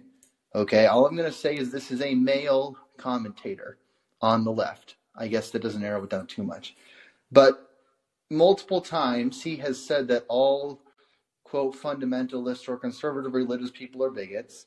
And he's also explicitly stated multiple times that he would support having the state come in and forcing a church to do a gay marriage, even though the church I go to doesn't support that. And also a church is not a public, what is it called? It's not a public space like a gas station or a community center. And the thing about it is you can just kind of say, well, no one cares about that. But people actually really care about that. Someone who's devout like myself, we actually care about that stuff because one of our issues is, are we going to have our rights respected? And I just don't understand maybe you have more insight than I would. I'm going to stop talking very soon, but I just want to answer this question to start off with. Maybe you have insight about it.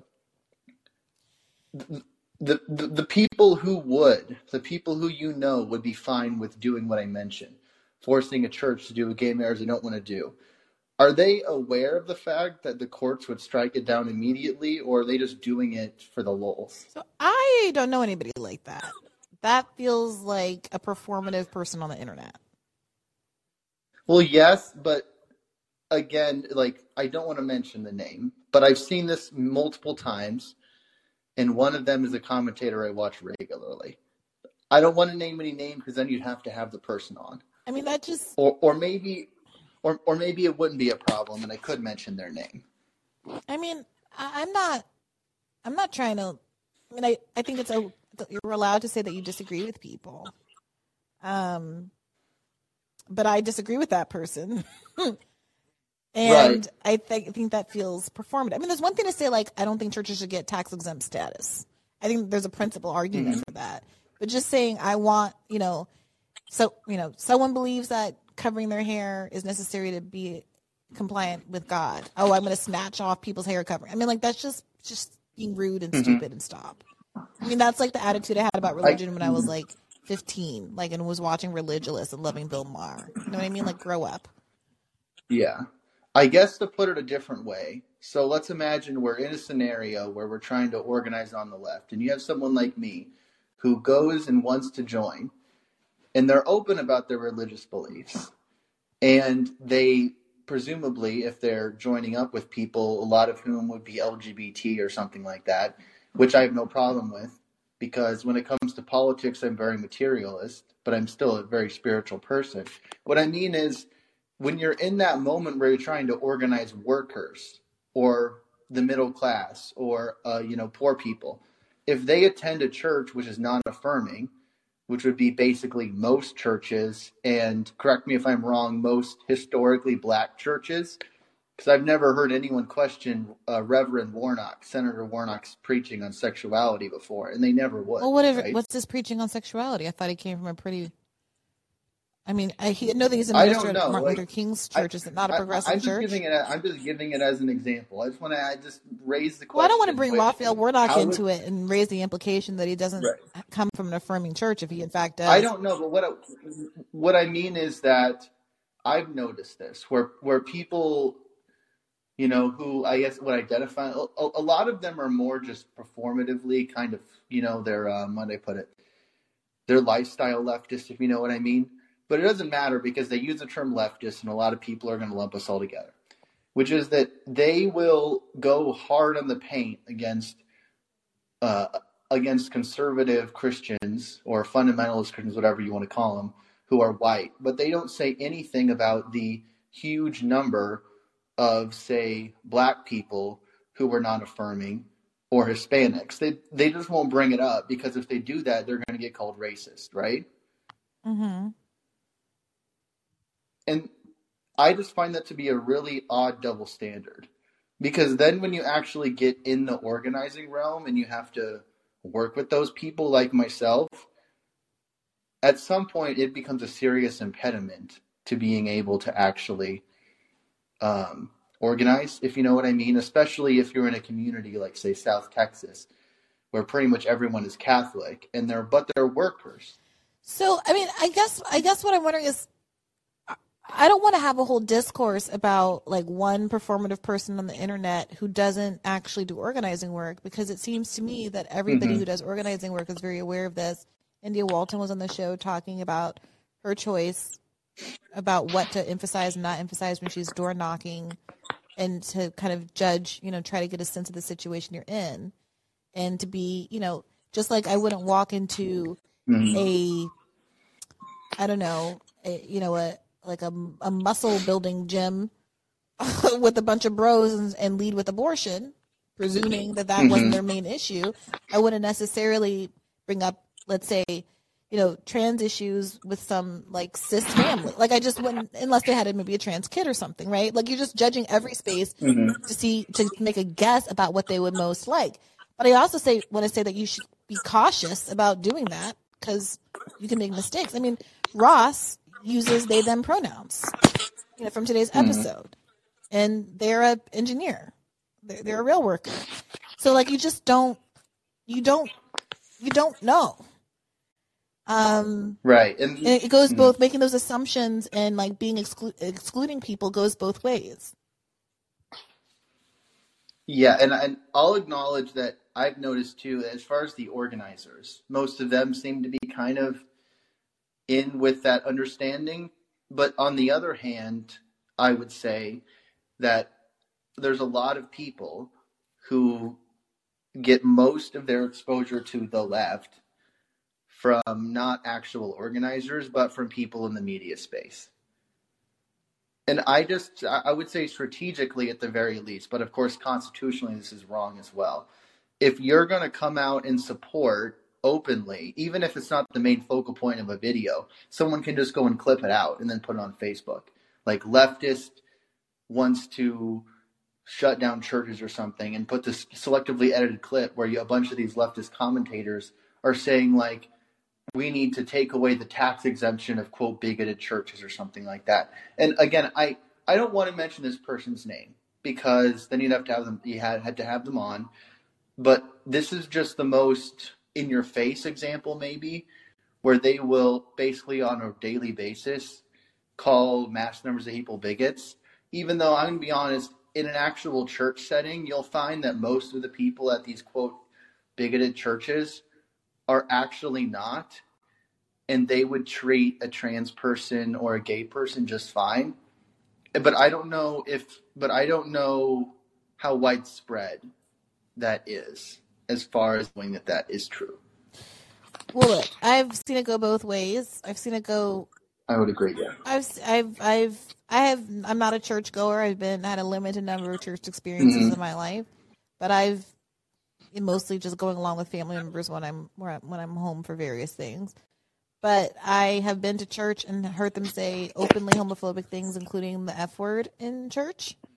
That was a thing that happened. And I've been to church and found it to be warm and inviting with a great band and a flamboyantly gay choir instructor. Like I've seen it go all of the ways. And I've seen it go in the way where there's the flamboyantly gay choir instructor and just nobody talks about it, which is like the middle road. So, I don't. The issue that I have with talking about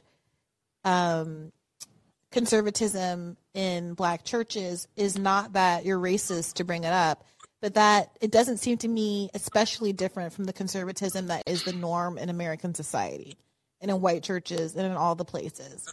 And there is a way that sometimes we have this conversation about how Black people are especially LGBTQIA unfriendly when white people are shooting up trans clubs. You know what I mean?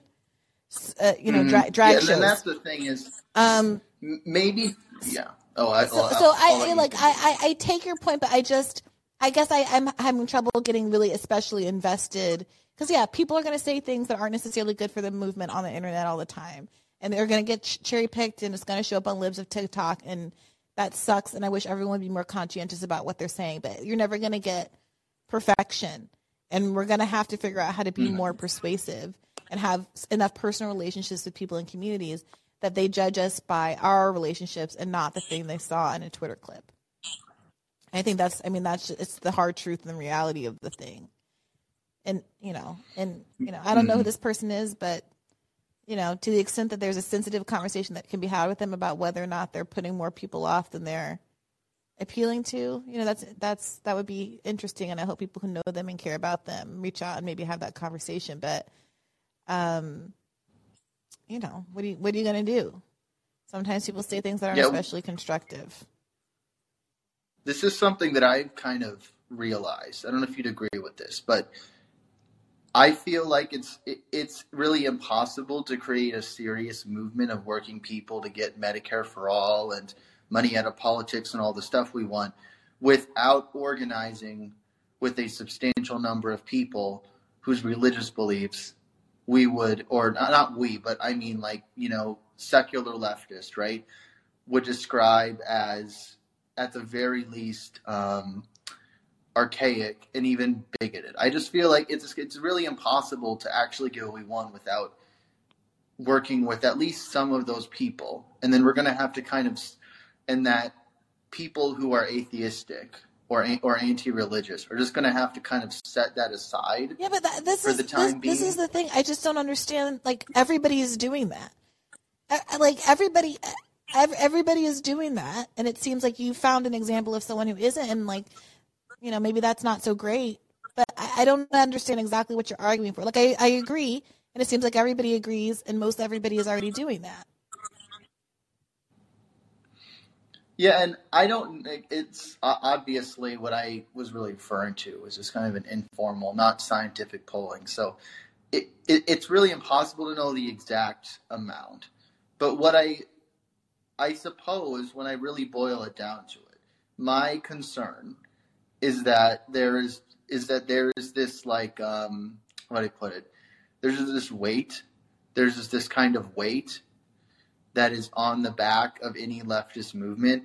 This I think a lot of it, most of it probably is inherited from the Soviet Union and China, but some of it too is definitely self-inflicted, where it's this kind of weight on our backs, bag of bricks that we have to carry, where whenever we'll say something, there's this immediate image in our head that we want to go on like raid churches or something, which is funny because I'm a leftist and I go to church and all that. And I don't want to raid churches because I actually go to one. But there's definitely some level of self-infliction going on. Either that or there's no one attacking in an aggressive manner the old Soviet and Chinese tropes that have been kind of hoisted upon Look, Nathan, leftists I don't in the know. United It seems States. to me that you really are immersed in a community where this feels like a significant problem, and I want to respect that. And certainly there is an online community that used to be like Right. the atheist community that kind of became the left community. Like it's Yeah. why I guess secular talk, Kyle goes guys secular talk, because he used to be a part of that community. And my brother used to be really like people, like I understand that was like the part of the internet at the time that was questioning a lot of orthodoxies and having a lot of these debates, and where debate culture emerged. And like, that's a thing that has something, but I don't think that the left movement is like from the internet. I think it's from people like Martin Mhm. Luther King, who were literally ministers and also socialists, and also looking to the, communism in other parts of the world and the USSR and things like that, but weren't secular themselves. So when I think about everybody who's doing that organizing in Georgia, when I think about all of these people, the influence of Black people in particular on the civil rights movement, and how socialist that movement always has been, and also how religious that movement has always been, I'm struggling with this idea that leftism has this problematic attachment to secularism that's going to be off-putting to people.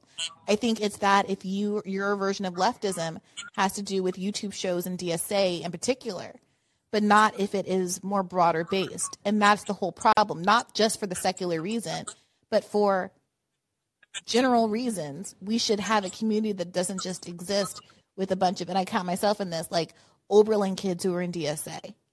It's got to be bigger than that. And once we realize that it's bigger than that, and that people that we should be in community with actually are not secular at all, I think the problem resolves itself. The issue is us being in that silo, not that leftism is actually that. Yeah, I'd agree that definitely if you look at by the numbers, it'd probably be a strong majority of people wouldn't fall into it. But like you said, at some point, it just kind of becomes, how would I put it, like kind of, it's like the ship is taking on water, and you just kind of have to keep, getting the water out of the ship, otherwise the whole thing is going to sink. It's not that, like, the people are actively putting the water in, but it's just kind of, the last thing I'll say, which is that I guess I would maybe call it a collective self-policing, because obviously we can't, obviously we can't formally police anything like that. But what I maybe would be advocating for is more of like an informal collective self-policing, where it's like maybe a grand bargain, you could say, where we're not going to ask you about what your actual belief is religiously about issue X, Y, and Z. We're only going to ask about the actual Nathan, policies. like, who is asking people about their religion? Like, this is like crazy to me.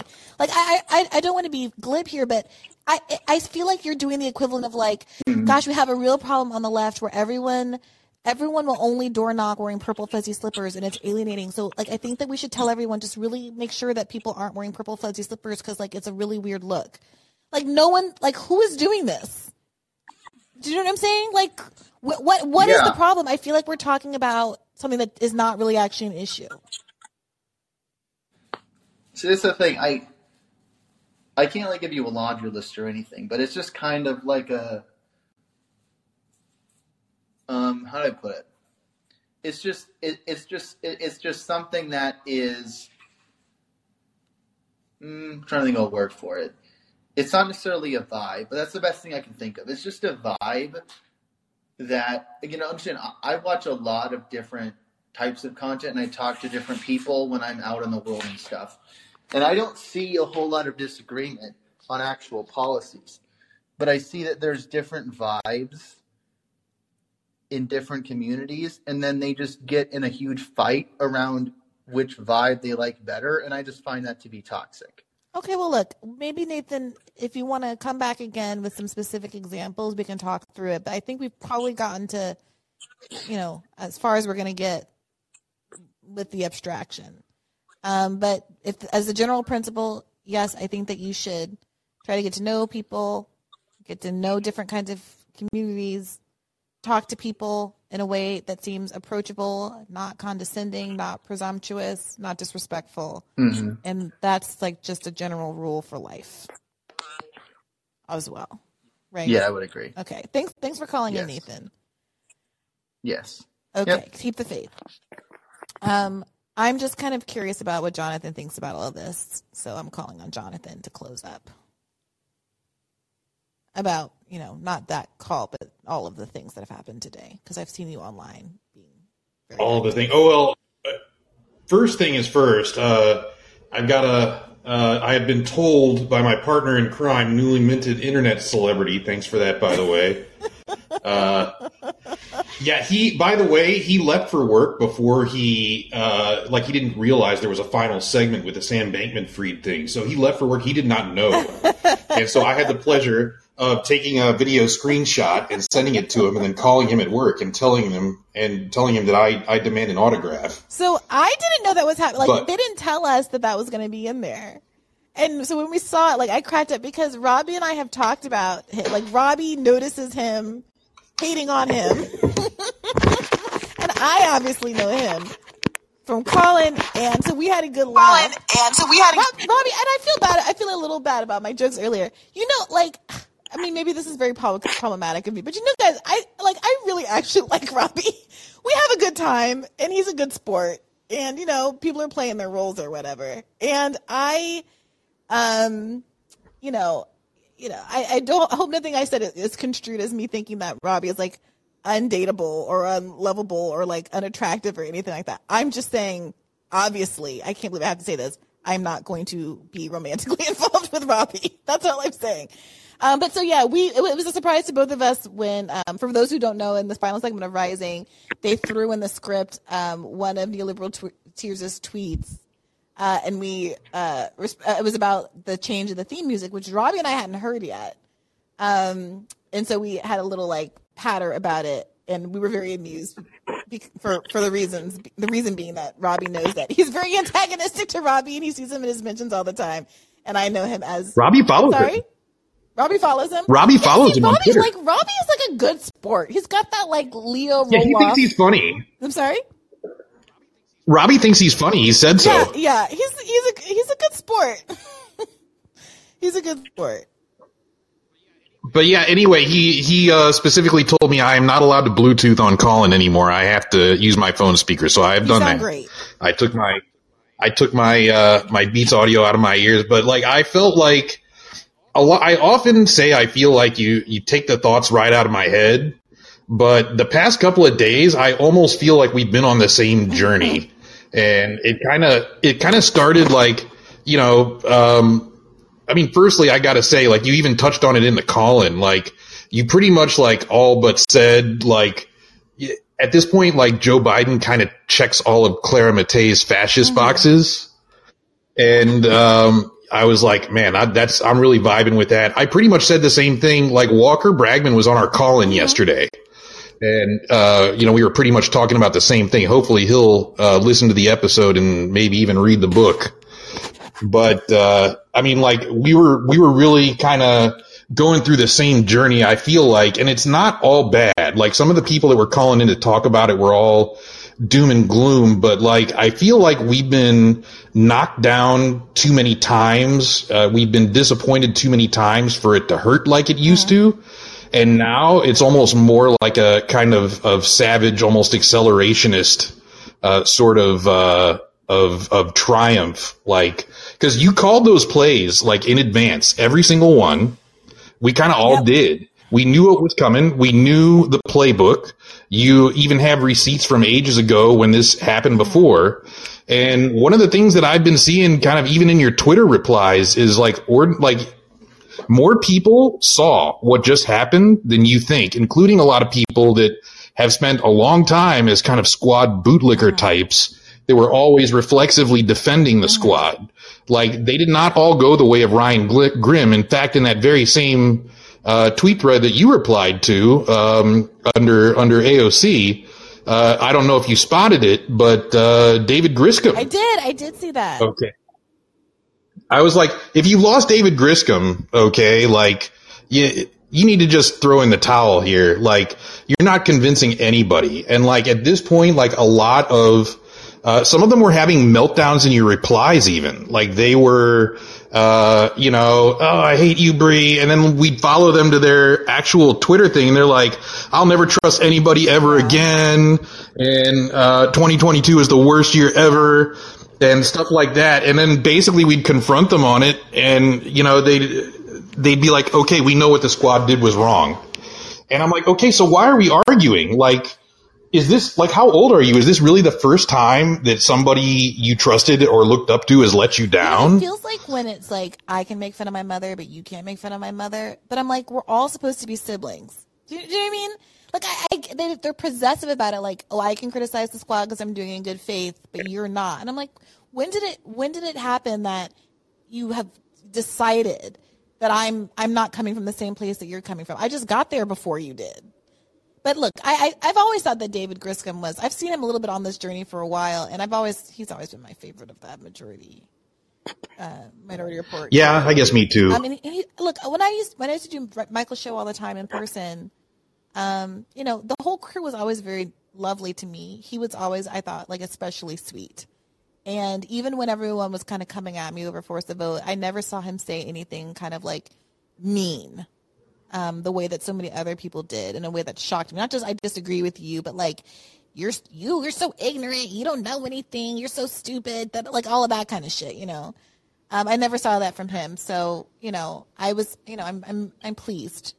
And I'm happy. Yeah, you know, very recently, especially the last couple of days, I've been having a lot of conversations online with a lot of people who were anti-Force the Vote that all of a sudden are willing to listen and engage and, you know, even move a little bit and consider some of those ideas that we were floating at the time, and maybe even some of our assessments at the time they're willing to take a second look at, because I think your episode actually set the tone really, really, really well. Incredibly well. And it was, like I said, it was weird. We were talking about the exact same situation with Walker Bragman, and, you know, hopefully helping him work through some of his thoughts on the matter. But he was on it. Yeah, hopefully we contributed to his cogitation and helped him hone his thoughts on the matter. But your episode actually, you know, kind of really laid it out starkly. This is one of the most righteous cases of this type that we have seen in years. One of the most clear-cut, kind of good and evil, you know, battles, like the kind of thing that, you know, you heard about, like this kind of open, like almost cartoonish villainy on the part of, you know, the railroad barons, and the fact that, like, they've clearly been collaborating with politicos here, and they would have engaged in good faith in those negotiations if they didn't think, you know, if they weren't sure that those politicians were going to bail them out in the end and enforce their will. Like, they've been flexing their muscles and you know, twisting their mustaches and going "Mwahahaha," and pretty much everybody saw it. Everybody saw what the squad did, and nobody was buying what they were selling afterwards. And with that bill separation, we all saw how it was going to go. We all knew how it was going to go. And all of these people that, you know, were inclined to defend those people are like, oh. Yeah. Like, they had nothing to say. And, like, it really took all of my self-restraint not to be like, haha, I told you so. I've been trying to extend these people grace and just kind of give them a look that says, I know. Yeah, it's hard. I know you know. Come on over. It's okay. No harm, no foul. Just, you know, now you see what we see. That's honest. But, you know, it is hard. And I'm happy to do it. If I could, I would love to be, like, friends with Sam Cedar tomorrow and be going on each other's shows and having a good time and bury the hatchet. Like, I don't, you know, there's no reason to have enmity. But it's like, also the other part of it is that you talked about predicting all of this stuff. I gotta say, as someone who, like, I remember when I was hired by The Intercept in 2018, I was sitting next to Ryan Graham, and he used to say things about congressional muckety-muck happenings, and it was, like, so over my head, and I was just trying to process everything and learn everything and catch up. And to now, like, 4 years later, like, be able to call these plays, it is scary insofar as it's, like, actually not that deep. Like, it's not that hard. It's not that unpredictable. Like, it's not that deep. And yet the people who are supposed to be able to understand everything don't.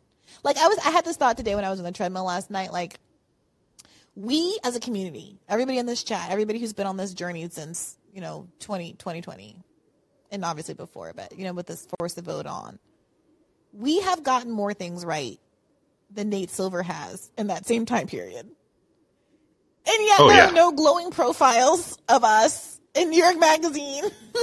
And we're not being invited on the Pod Save shows to explain how we predicted that the Supreme Court was going to vote down, Joe Biden's student debt cancellation, or that, like, all of the things that are happening that we have predicted.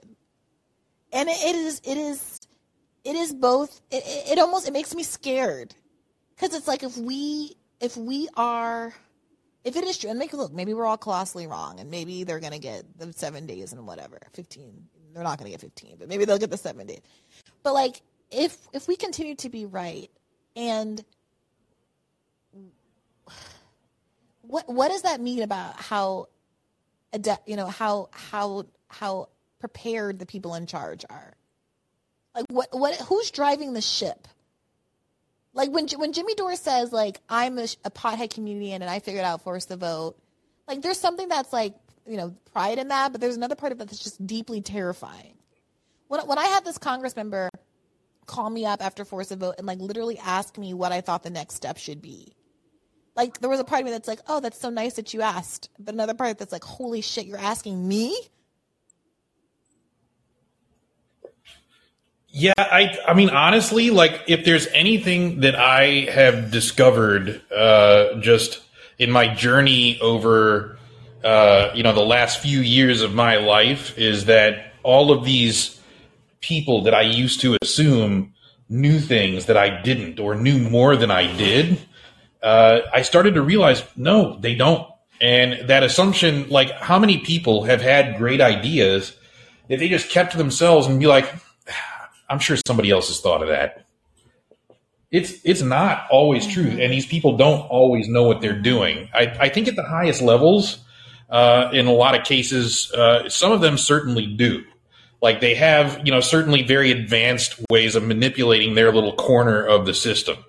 And, I think the Clara Mattei interview certainly illuminated some of that. But a lot of these people are kind of going through the motions, and they don't really... even people with good intentions don't necessarily know what they're doing, and that's almost what makes them vulnerable to capture. That's why, I think somebody pointed out to me recently, like, there were a couple of very recent incidents where even people we like Sarah Nelson, have done things that their rank and file were not especially happy about, and negotiated against themselves. When you build relationships with the power structure, it's very difficult, especially if you don't have a particular understanding of those structural forces and a really strong plan for how to get in and get out. It's really difficult not to get sucked into the engine intake, so to speak, and get appropriated to, at least to some degree, to be tainted. And that's one of the things that, earlier some callers were talking about. Joe Burns, who's been a Macro and Cheese guest, is also like a really sharp guy. That book, Class Struggle Unionism, really was, I thought, a really inspiring take, kind of a resurgence of old-fashioned, truly left unionism. And there are people that are his acolytes, some of whom I think you've talked to before, people that are involved with wanting to say SEIU in Vermont, and, some kind of rebel factions of some larger unions that are kind of advocating for that sort of unionism, to kind of take back power from those people that have become these sort of political establishment bureaucrats in union leadership in a lot of the larger unions. And these kinds of things are definitely, like, it's definitely worth hearing from him. I think that's a good recommendation for somebody to talk to in the near future. But I'm finding myself feeling this past couple of days just even I'm allowing myself to feel a tiny bit optimistic, despite the fact that we saw the same thing happen over and over again, just by looking around and seeing how many more people were shocked and actually are in a place where they're like, oh, something's not stirring the Kool-Aid here. Something that I thought was the case is not, like, the math isn't mathing here. Just imagine how much clearer that would be. I'm not trying to be such, like, belabor the point, but imagine how much clearer it would be who was right and who was wrong if the squad, instead of going along with it, were speaking out against it. Like, there's not a single person other than Bernie Sanders who has been, I mean, frankly, LOL, Marco Rubio and that crew who have stuck the landing and to date are still saying this was not a good deal. Yeah, and honestly, like, one of the things I was telling Walker yesterday, I'm not as quick as, frankly, some of your, because this was before your podcast dropped, but yeah, some of your guests were to, attribute credit to Bernie Sanders because, frankly, as you mentioned in several tweets, it was either yesterday or today, they had the option, and certainly Bernie had the ability to gum up the works on voting to suppress the strike in the first place, for the simple reason, like, they were asking for 15, and he already started right out the gate offering 7 in that amendment that then got separated and killed. So, he was already negotiating against himself, and based on what I've seen over the last 2 years, I wouldn't want Bernie negotiating on my behalf in the first place. Yeah. The guy's has an unfortunate tendency to give away the whole farm in exchange for a pinky swear and 5 magic beans. Yep. It's true. And, I also put forth the notion that, there was also, a strong possibility that theoretically if Bernie really wanted to gum up the works, the Republicans probably would have been happy to see a railroad strike happen on Joe Biden's watch. Yeah. Well, at least some of them. Because, I mean, there is the business interest angle and then the donors to consider and all of the oil and coal barons that they take money from. I mean, do we really believe that Joe Manchin from coal country, reliant on all of these trains, was going to support a leave policy that was going to basically end PSR? Really? I understand that the real workers also are his constituents, but, like, are they giving him as much money as the coal companies? Of course not. And I'm sorry, I have people, like, texting me talking about, they might get Manchin. Like, I'm hearing it's close. I'm hearing there's like 6 Republicans that are going to cross the aisle. I'm like, okay, that's great. You need like 10 because of all of the Democrats that weren't going to vote for that they are calculating it to make sure it's like perfect so that the people who cross the aisle don't actually make the good thing happen. Like, that is the plan. Like, I don't understand. Like, people were credulously saying to me right up until the moment it was announced that they lost, that it passed, that it might not, that the sick leave portion would pass. Like credulously, like, not, oh man, it's a long shot, but I'm hopeful. But like, no, like, don't be so pessimistic. I'm hearing good things from the inside. Like, really? Yeah, you're being told good things from the inside, so you go tweet out like this was actually a possibility and get people's hopes up so that they can do it next time. And they already have told us, well, the next thing is going to be this executive order. Everybody root for Biden in this executive order. He's still on our team. Go Biden. It's so transparent. I mean, I saw tweets from some of these people publicly. Yeah, some of these people who are DMing you tweeted the same thing publicly, and I was like thinking to myself, boy, I have some Enron stock I'd like to sell you. Maybe a bridge in Brooklyn. Want some FTX? If you believe it. Yeah. It's just like we knew exactly what was happening, and like they knew when they made the movie Bulworth that this was happening. Where that scene in the Compton church where he's telling these people, like, when they're asking why you didn't pass this insurance bill, he's like, well, you didn't contribute any money to my campaign, did you? You have any idea how much money these insurance companies come up with so that I can bottle it up in committee and kill it when you're not looking? Well, this time they killed it right in front of all of us. We knew they were going to do it. That's what the separation is. They pulled the football away the exact same way before. It's crazy. Pramila Jayapal, my goodness. I got to say, almost feeling bad for Elizabeth Warren because we see now who really deserve the snake emojis. Well, there's enough snake emojis for both. Yeah, that needs to go around. Yeah. Oh man. Okay, I feel like my own sense of karma needs me to say that I feel petty about talking about AOC's dress. I know that's the stupidest thing in the world. I mean, I honestly didn't like it, look. but it's not important. It's not important.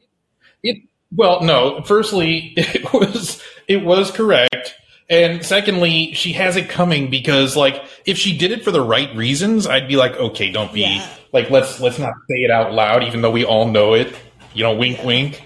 But I mean, come on, this is basically what they bribed her with to appropriate her, if she wasn't already appropriated to begin with, like the Vogue spread, the ability to attend the Met Gala, being the celebrity treatment.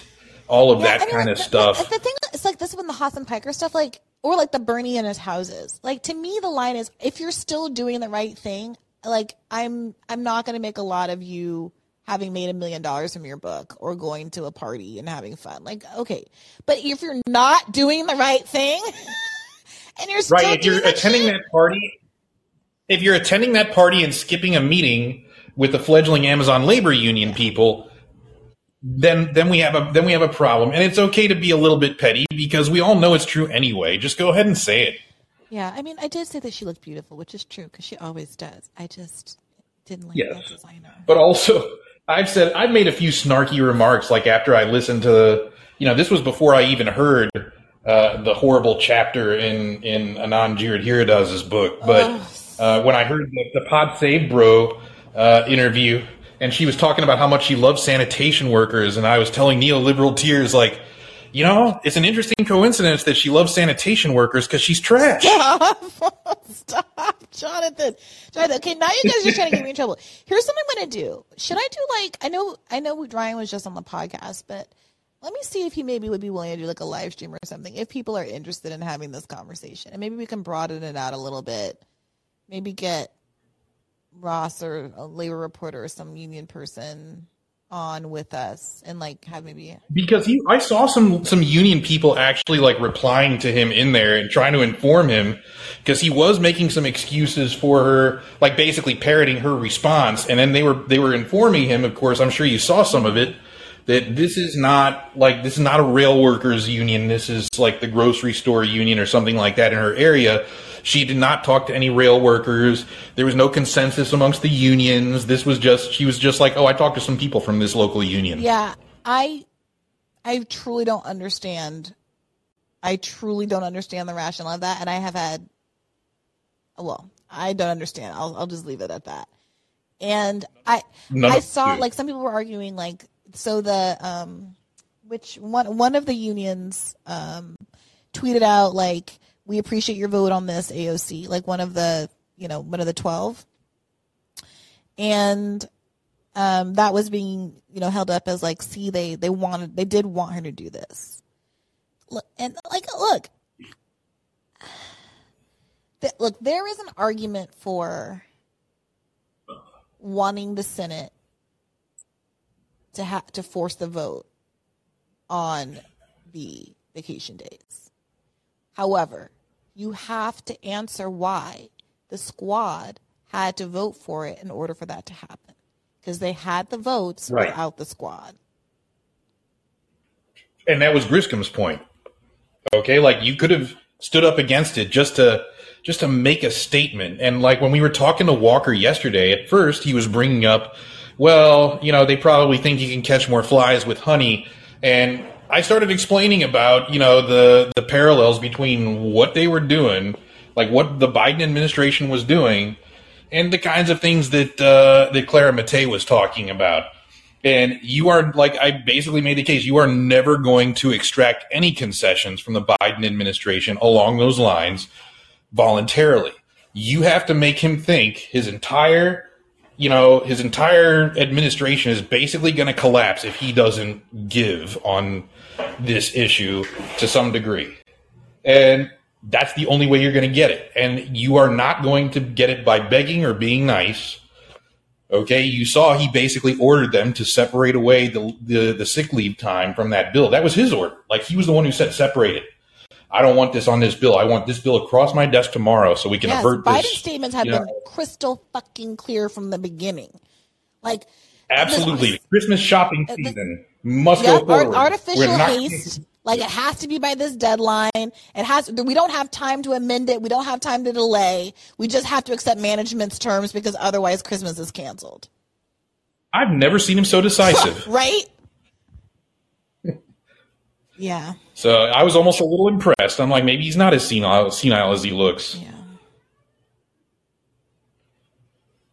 But yeah, that's, like you said in your radar, like it's checking all those boxes. Like, well, you didn't say it explicitly, but everyone got it. Everyone got it. Yeah. Look, I enjoy talking to you, Jonathan. I'm like well over 3 hours, coming up on 4. I will say Other Jonathan raises a good point that we haven't really fully talked about the Clara Mattei interview. So keep the faith, Jonathan. I'm going to let Other Jonathan say a couple of words about that, because I do think that was, I think that's maybe we haven't talked about it because we felt like everything was kind of said, like, in it. But bye to the first Jonathan. Hello to the second Jonathan. Let's keep this relatively brief. Later. Hello to the first. Hello to Other Jonathan. I was hello from me to Other Jonathan. Jonathan to Jonathan, love that. So, Jonathan, say your piece. Say what you wished had been said about that last episode, or anything else that you wanted to talk about. Yeah, thanks, Real Jonathan. Real Jonathan? Yeah. What are you, a simulation? Just Other Jonathan. That's fine. I can play second fiddle to Jonathan because he's pretty awesome. But it's I feel like it got passed over a little bit. I mean, because this was a big emotional hit, the labor thing. But it's too bad that's not any less depressing, that whole monetary system thing. But they're related, because labor. Well, wages, you could think about wages like buying someone's time, or you could think about wages like renting a person. But in that case, it's the boss that's the renter and the employee that's the rentier. But it's the power relationship is the other way. So it's best to think about the boss as the rentier and you, the employee, are the renter, and what you're renting is employment from your boss. And what you pay him is the surplus value of your labor or her. And the reason that the power in the negotiating table is in the hands of the employer is basically because to the bottom 50 to 80% of people, the primary means by which the wealth of a nation is disseminated is when you trade your time for money. Whereas for the top 15 to 20%, it's disseminated in asset appreciation. This is why I don't like the 1% there. The 1%. It's actually like 15 to 20%. For 10 years between 2009 and 2019, all you had to do was own assets. "Quote unquote" smart money was outperformed by the S&P 500. Like a blindfolded monkey could have thrown a dart and picked a winner. Smart money wasn't smart. You couldn't lose, really. But it's like it's related because it's like a pagoda. Maybe my very first call in, I painted a picture of a price fixing pagoda. There's your alliteration for the day. But it was like but it was just of literal price fixing of one commodity. It was gas. Like my local municipality had a bunch of gas stations and a tacit agreement not to lower the price down to the actual price. State level, ethanol. National level was, people who have WTO futures and employ longshoremen and speculate on the futures of their companies, which they, etc. And then there's the international, that was OPEC. 1, 2, 3, 4 layers of that pagoda. But like you're my age, so you remember Honey, I Shrunk the Kids, right? Like you hit that pagoda with a shrink ray, it goes down, and it fits inside just one floor of another one. I still think about that and ant. It goes that pet ant. The big ant, yeah, that becomes a giant. Well, the big pagoda is like, so imagine there's a guy, say Dave owns a bar. So he can be a rentier. He's getting price fixed commodities, beer or whatever, and he's renting out employment, so he's a rentier for his employees too. But Dave pays rent in turn to the hotel in which the bar lay. The hotel pays rent to the landlord for the land on which the hotel lay. The landlord pays another form of rent called interest to the bank, because you're renting money and interest is rent, to the bank from which he borrowed the loan to buy the land. The bank pays rent to the Fed for the central bank, called the federal funds rate for the central bank reserves that it needs to do business. All parties involved pay another form of rent called taxes to the Treasury for the right to do business in their space. And then the Treasury pays rent to the Fed called the coupon rate on the bonds that it needed to sell to get the bonds to do business. And then the Fed pays rent to the rich, to money market funds. It's called the repo rate, more accurately, the reversed repo rate. And all parties involved pay rent to the rich in the form of devaluation of the currency. Because what does that mean? It means it buys you less what? Less assets. To say that assets are going up and money is going down are just two different ways of saying the same thing. They actually mean exactly the same thing. If the assets are going up, that means your money is getting less powerful. And if you own assets, you're the rich. And the whole system is structured this way. Every dollar that's created is created with more owed than was created. And that's fiscal policy via the coupon rate, and it's monetary policy via the federal funds rate. And so this interest has to be coming from somewhere. But it's not, because we have a trade deficit. So there's no money coming in from the outside the country to service the debt. And there's people just fall out the bottom. And there's a lot of attitude just in this call-in, just today. People are waiting with bated breath for the ship to crash into the rocks so the communism will rise from the ashes. What about anything makes you think serfdom is unsustainable? It's very sustainable. I'm sure you've heard this phrase before. We're moving from a manufacturing economy to a service economy, right? You've heard that before, right? What's a service economy? Is full of servants who serve the rich. So it's a classist thing in its very nature. And when you have this bourgeois economy serving as the surplus recycling mechanism, you have a serious problem. If I were to just Thanos snap the poorest 1 or 10 million Americans out of existence, the digital entity that is Airbnb would not notice. They don't need you. It's of the bourgeois, PMC, overeducated app developers, by the bourgeois, white people flipping houses, and for the bourgeois, for people who, a hotel room is just not kitschy enough. They need their experience to be more unique. And this surplus recycling mechanism existing in this bourgeois space, millions and millions of people falling out the bottom of society, overdoses, jail, suicide, diseases because they don't take care of themselves correctly. It is in no way affecting the sustainability of this system. This upward mobilization of wealth mobilization machine that's been going on as long as we've had this monetary system and a trade deficit since about, 1980, give or take a few years, depending on how you measure it. And how long has wealth inequality been rising? Since about 1980, give or take a few years, depending on how you measure it. They're synonymous with each other. And everything else is just, you said it yourself earlier, moving the symptoms around. The Fed exists to push the symptoms around. But the fundamental thing is never addressed. Their job is to pull the levers and gear, the release valves, to make sure that just enough people aren't dissatisfied in one place at one time. It's getting harder, but they're also getting better at it. And that's what I thought about I'm trying my best to relate Claire Mate to this one. Jonathan. Eat your vegetables. You really know how to bring a girl down into a 4-hour call. No, you're right. Like you're very compelling and you're right. I do feel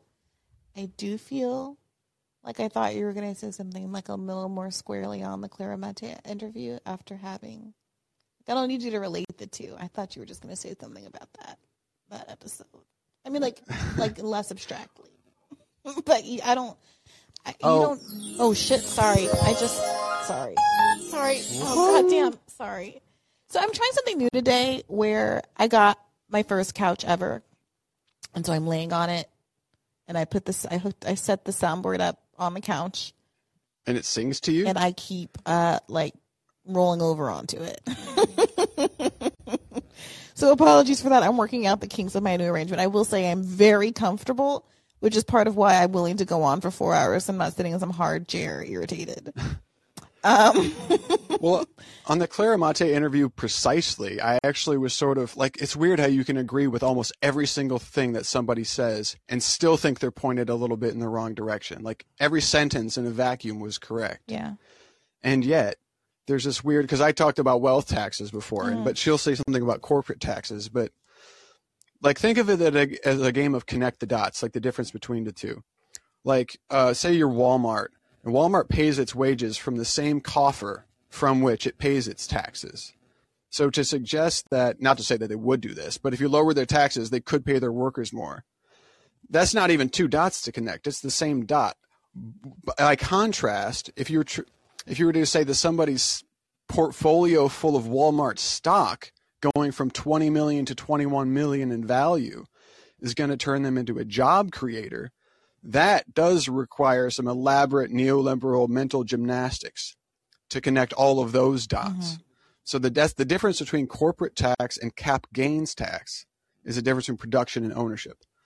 Income to wealth is the same difference, and land value to property is the same difference. So, like, I wouldn't go corporate tax, especially here, worker-owned companies shouldn't pay corporate taxes at all. You want to tax the owners, not the corporation itself. You want to tax the land, not the building, and you want to tax the wealth, not the income. I mean, and the logic is always the same. To your point, there's nothing that's preventing. There's nothing that directs people, if you were not to tax corporations, something that directs them to actually pass it on to employees and not to pass it on to, management salaries, for instance. So, that's true. Is there a way, like, I wonder if there's a way to incentivize by saying, if you spend it, if you put money back into the business, that's tax free. If you know what I mean? I mean, I know accountants can trick their way around a lot of different kinds of things, but it does seem like you should be able to be more specific about what, like, you can have, like, tax exempt, spending, medical spending accounts and things like that. A tax exempt employee raise fund. But if what you're spending it on instead is stock buybacks, and you compare it with the taxing of that cap gains from the buying back the stock, then all of a sudden the math changes.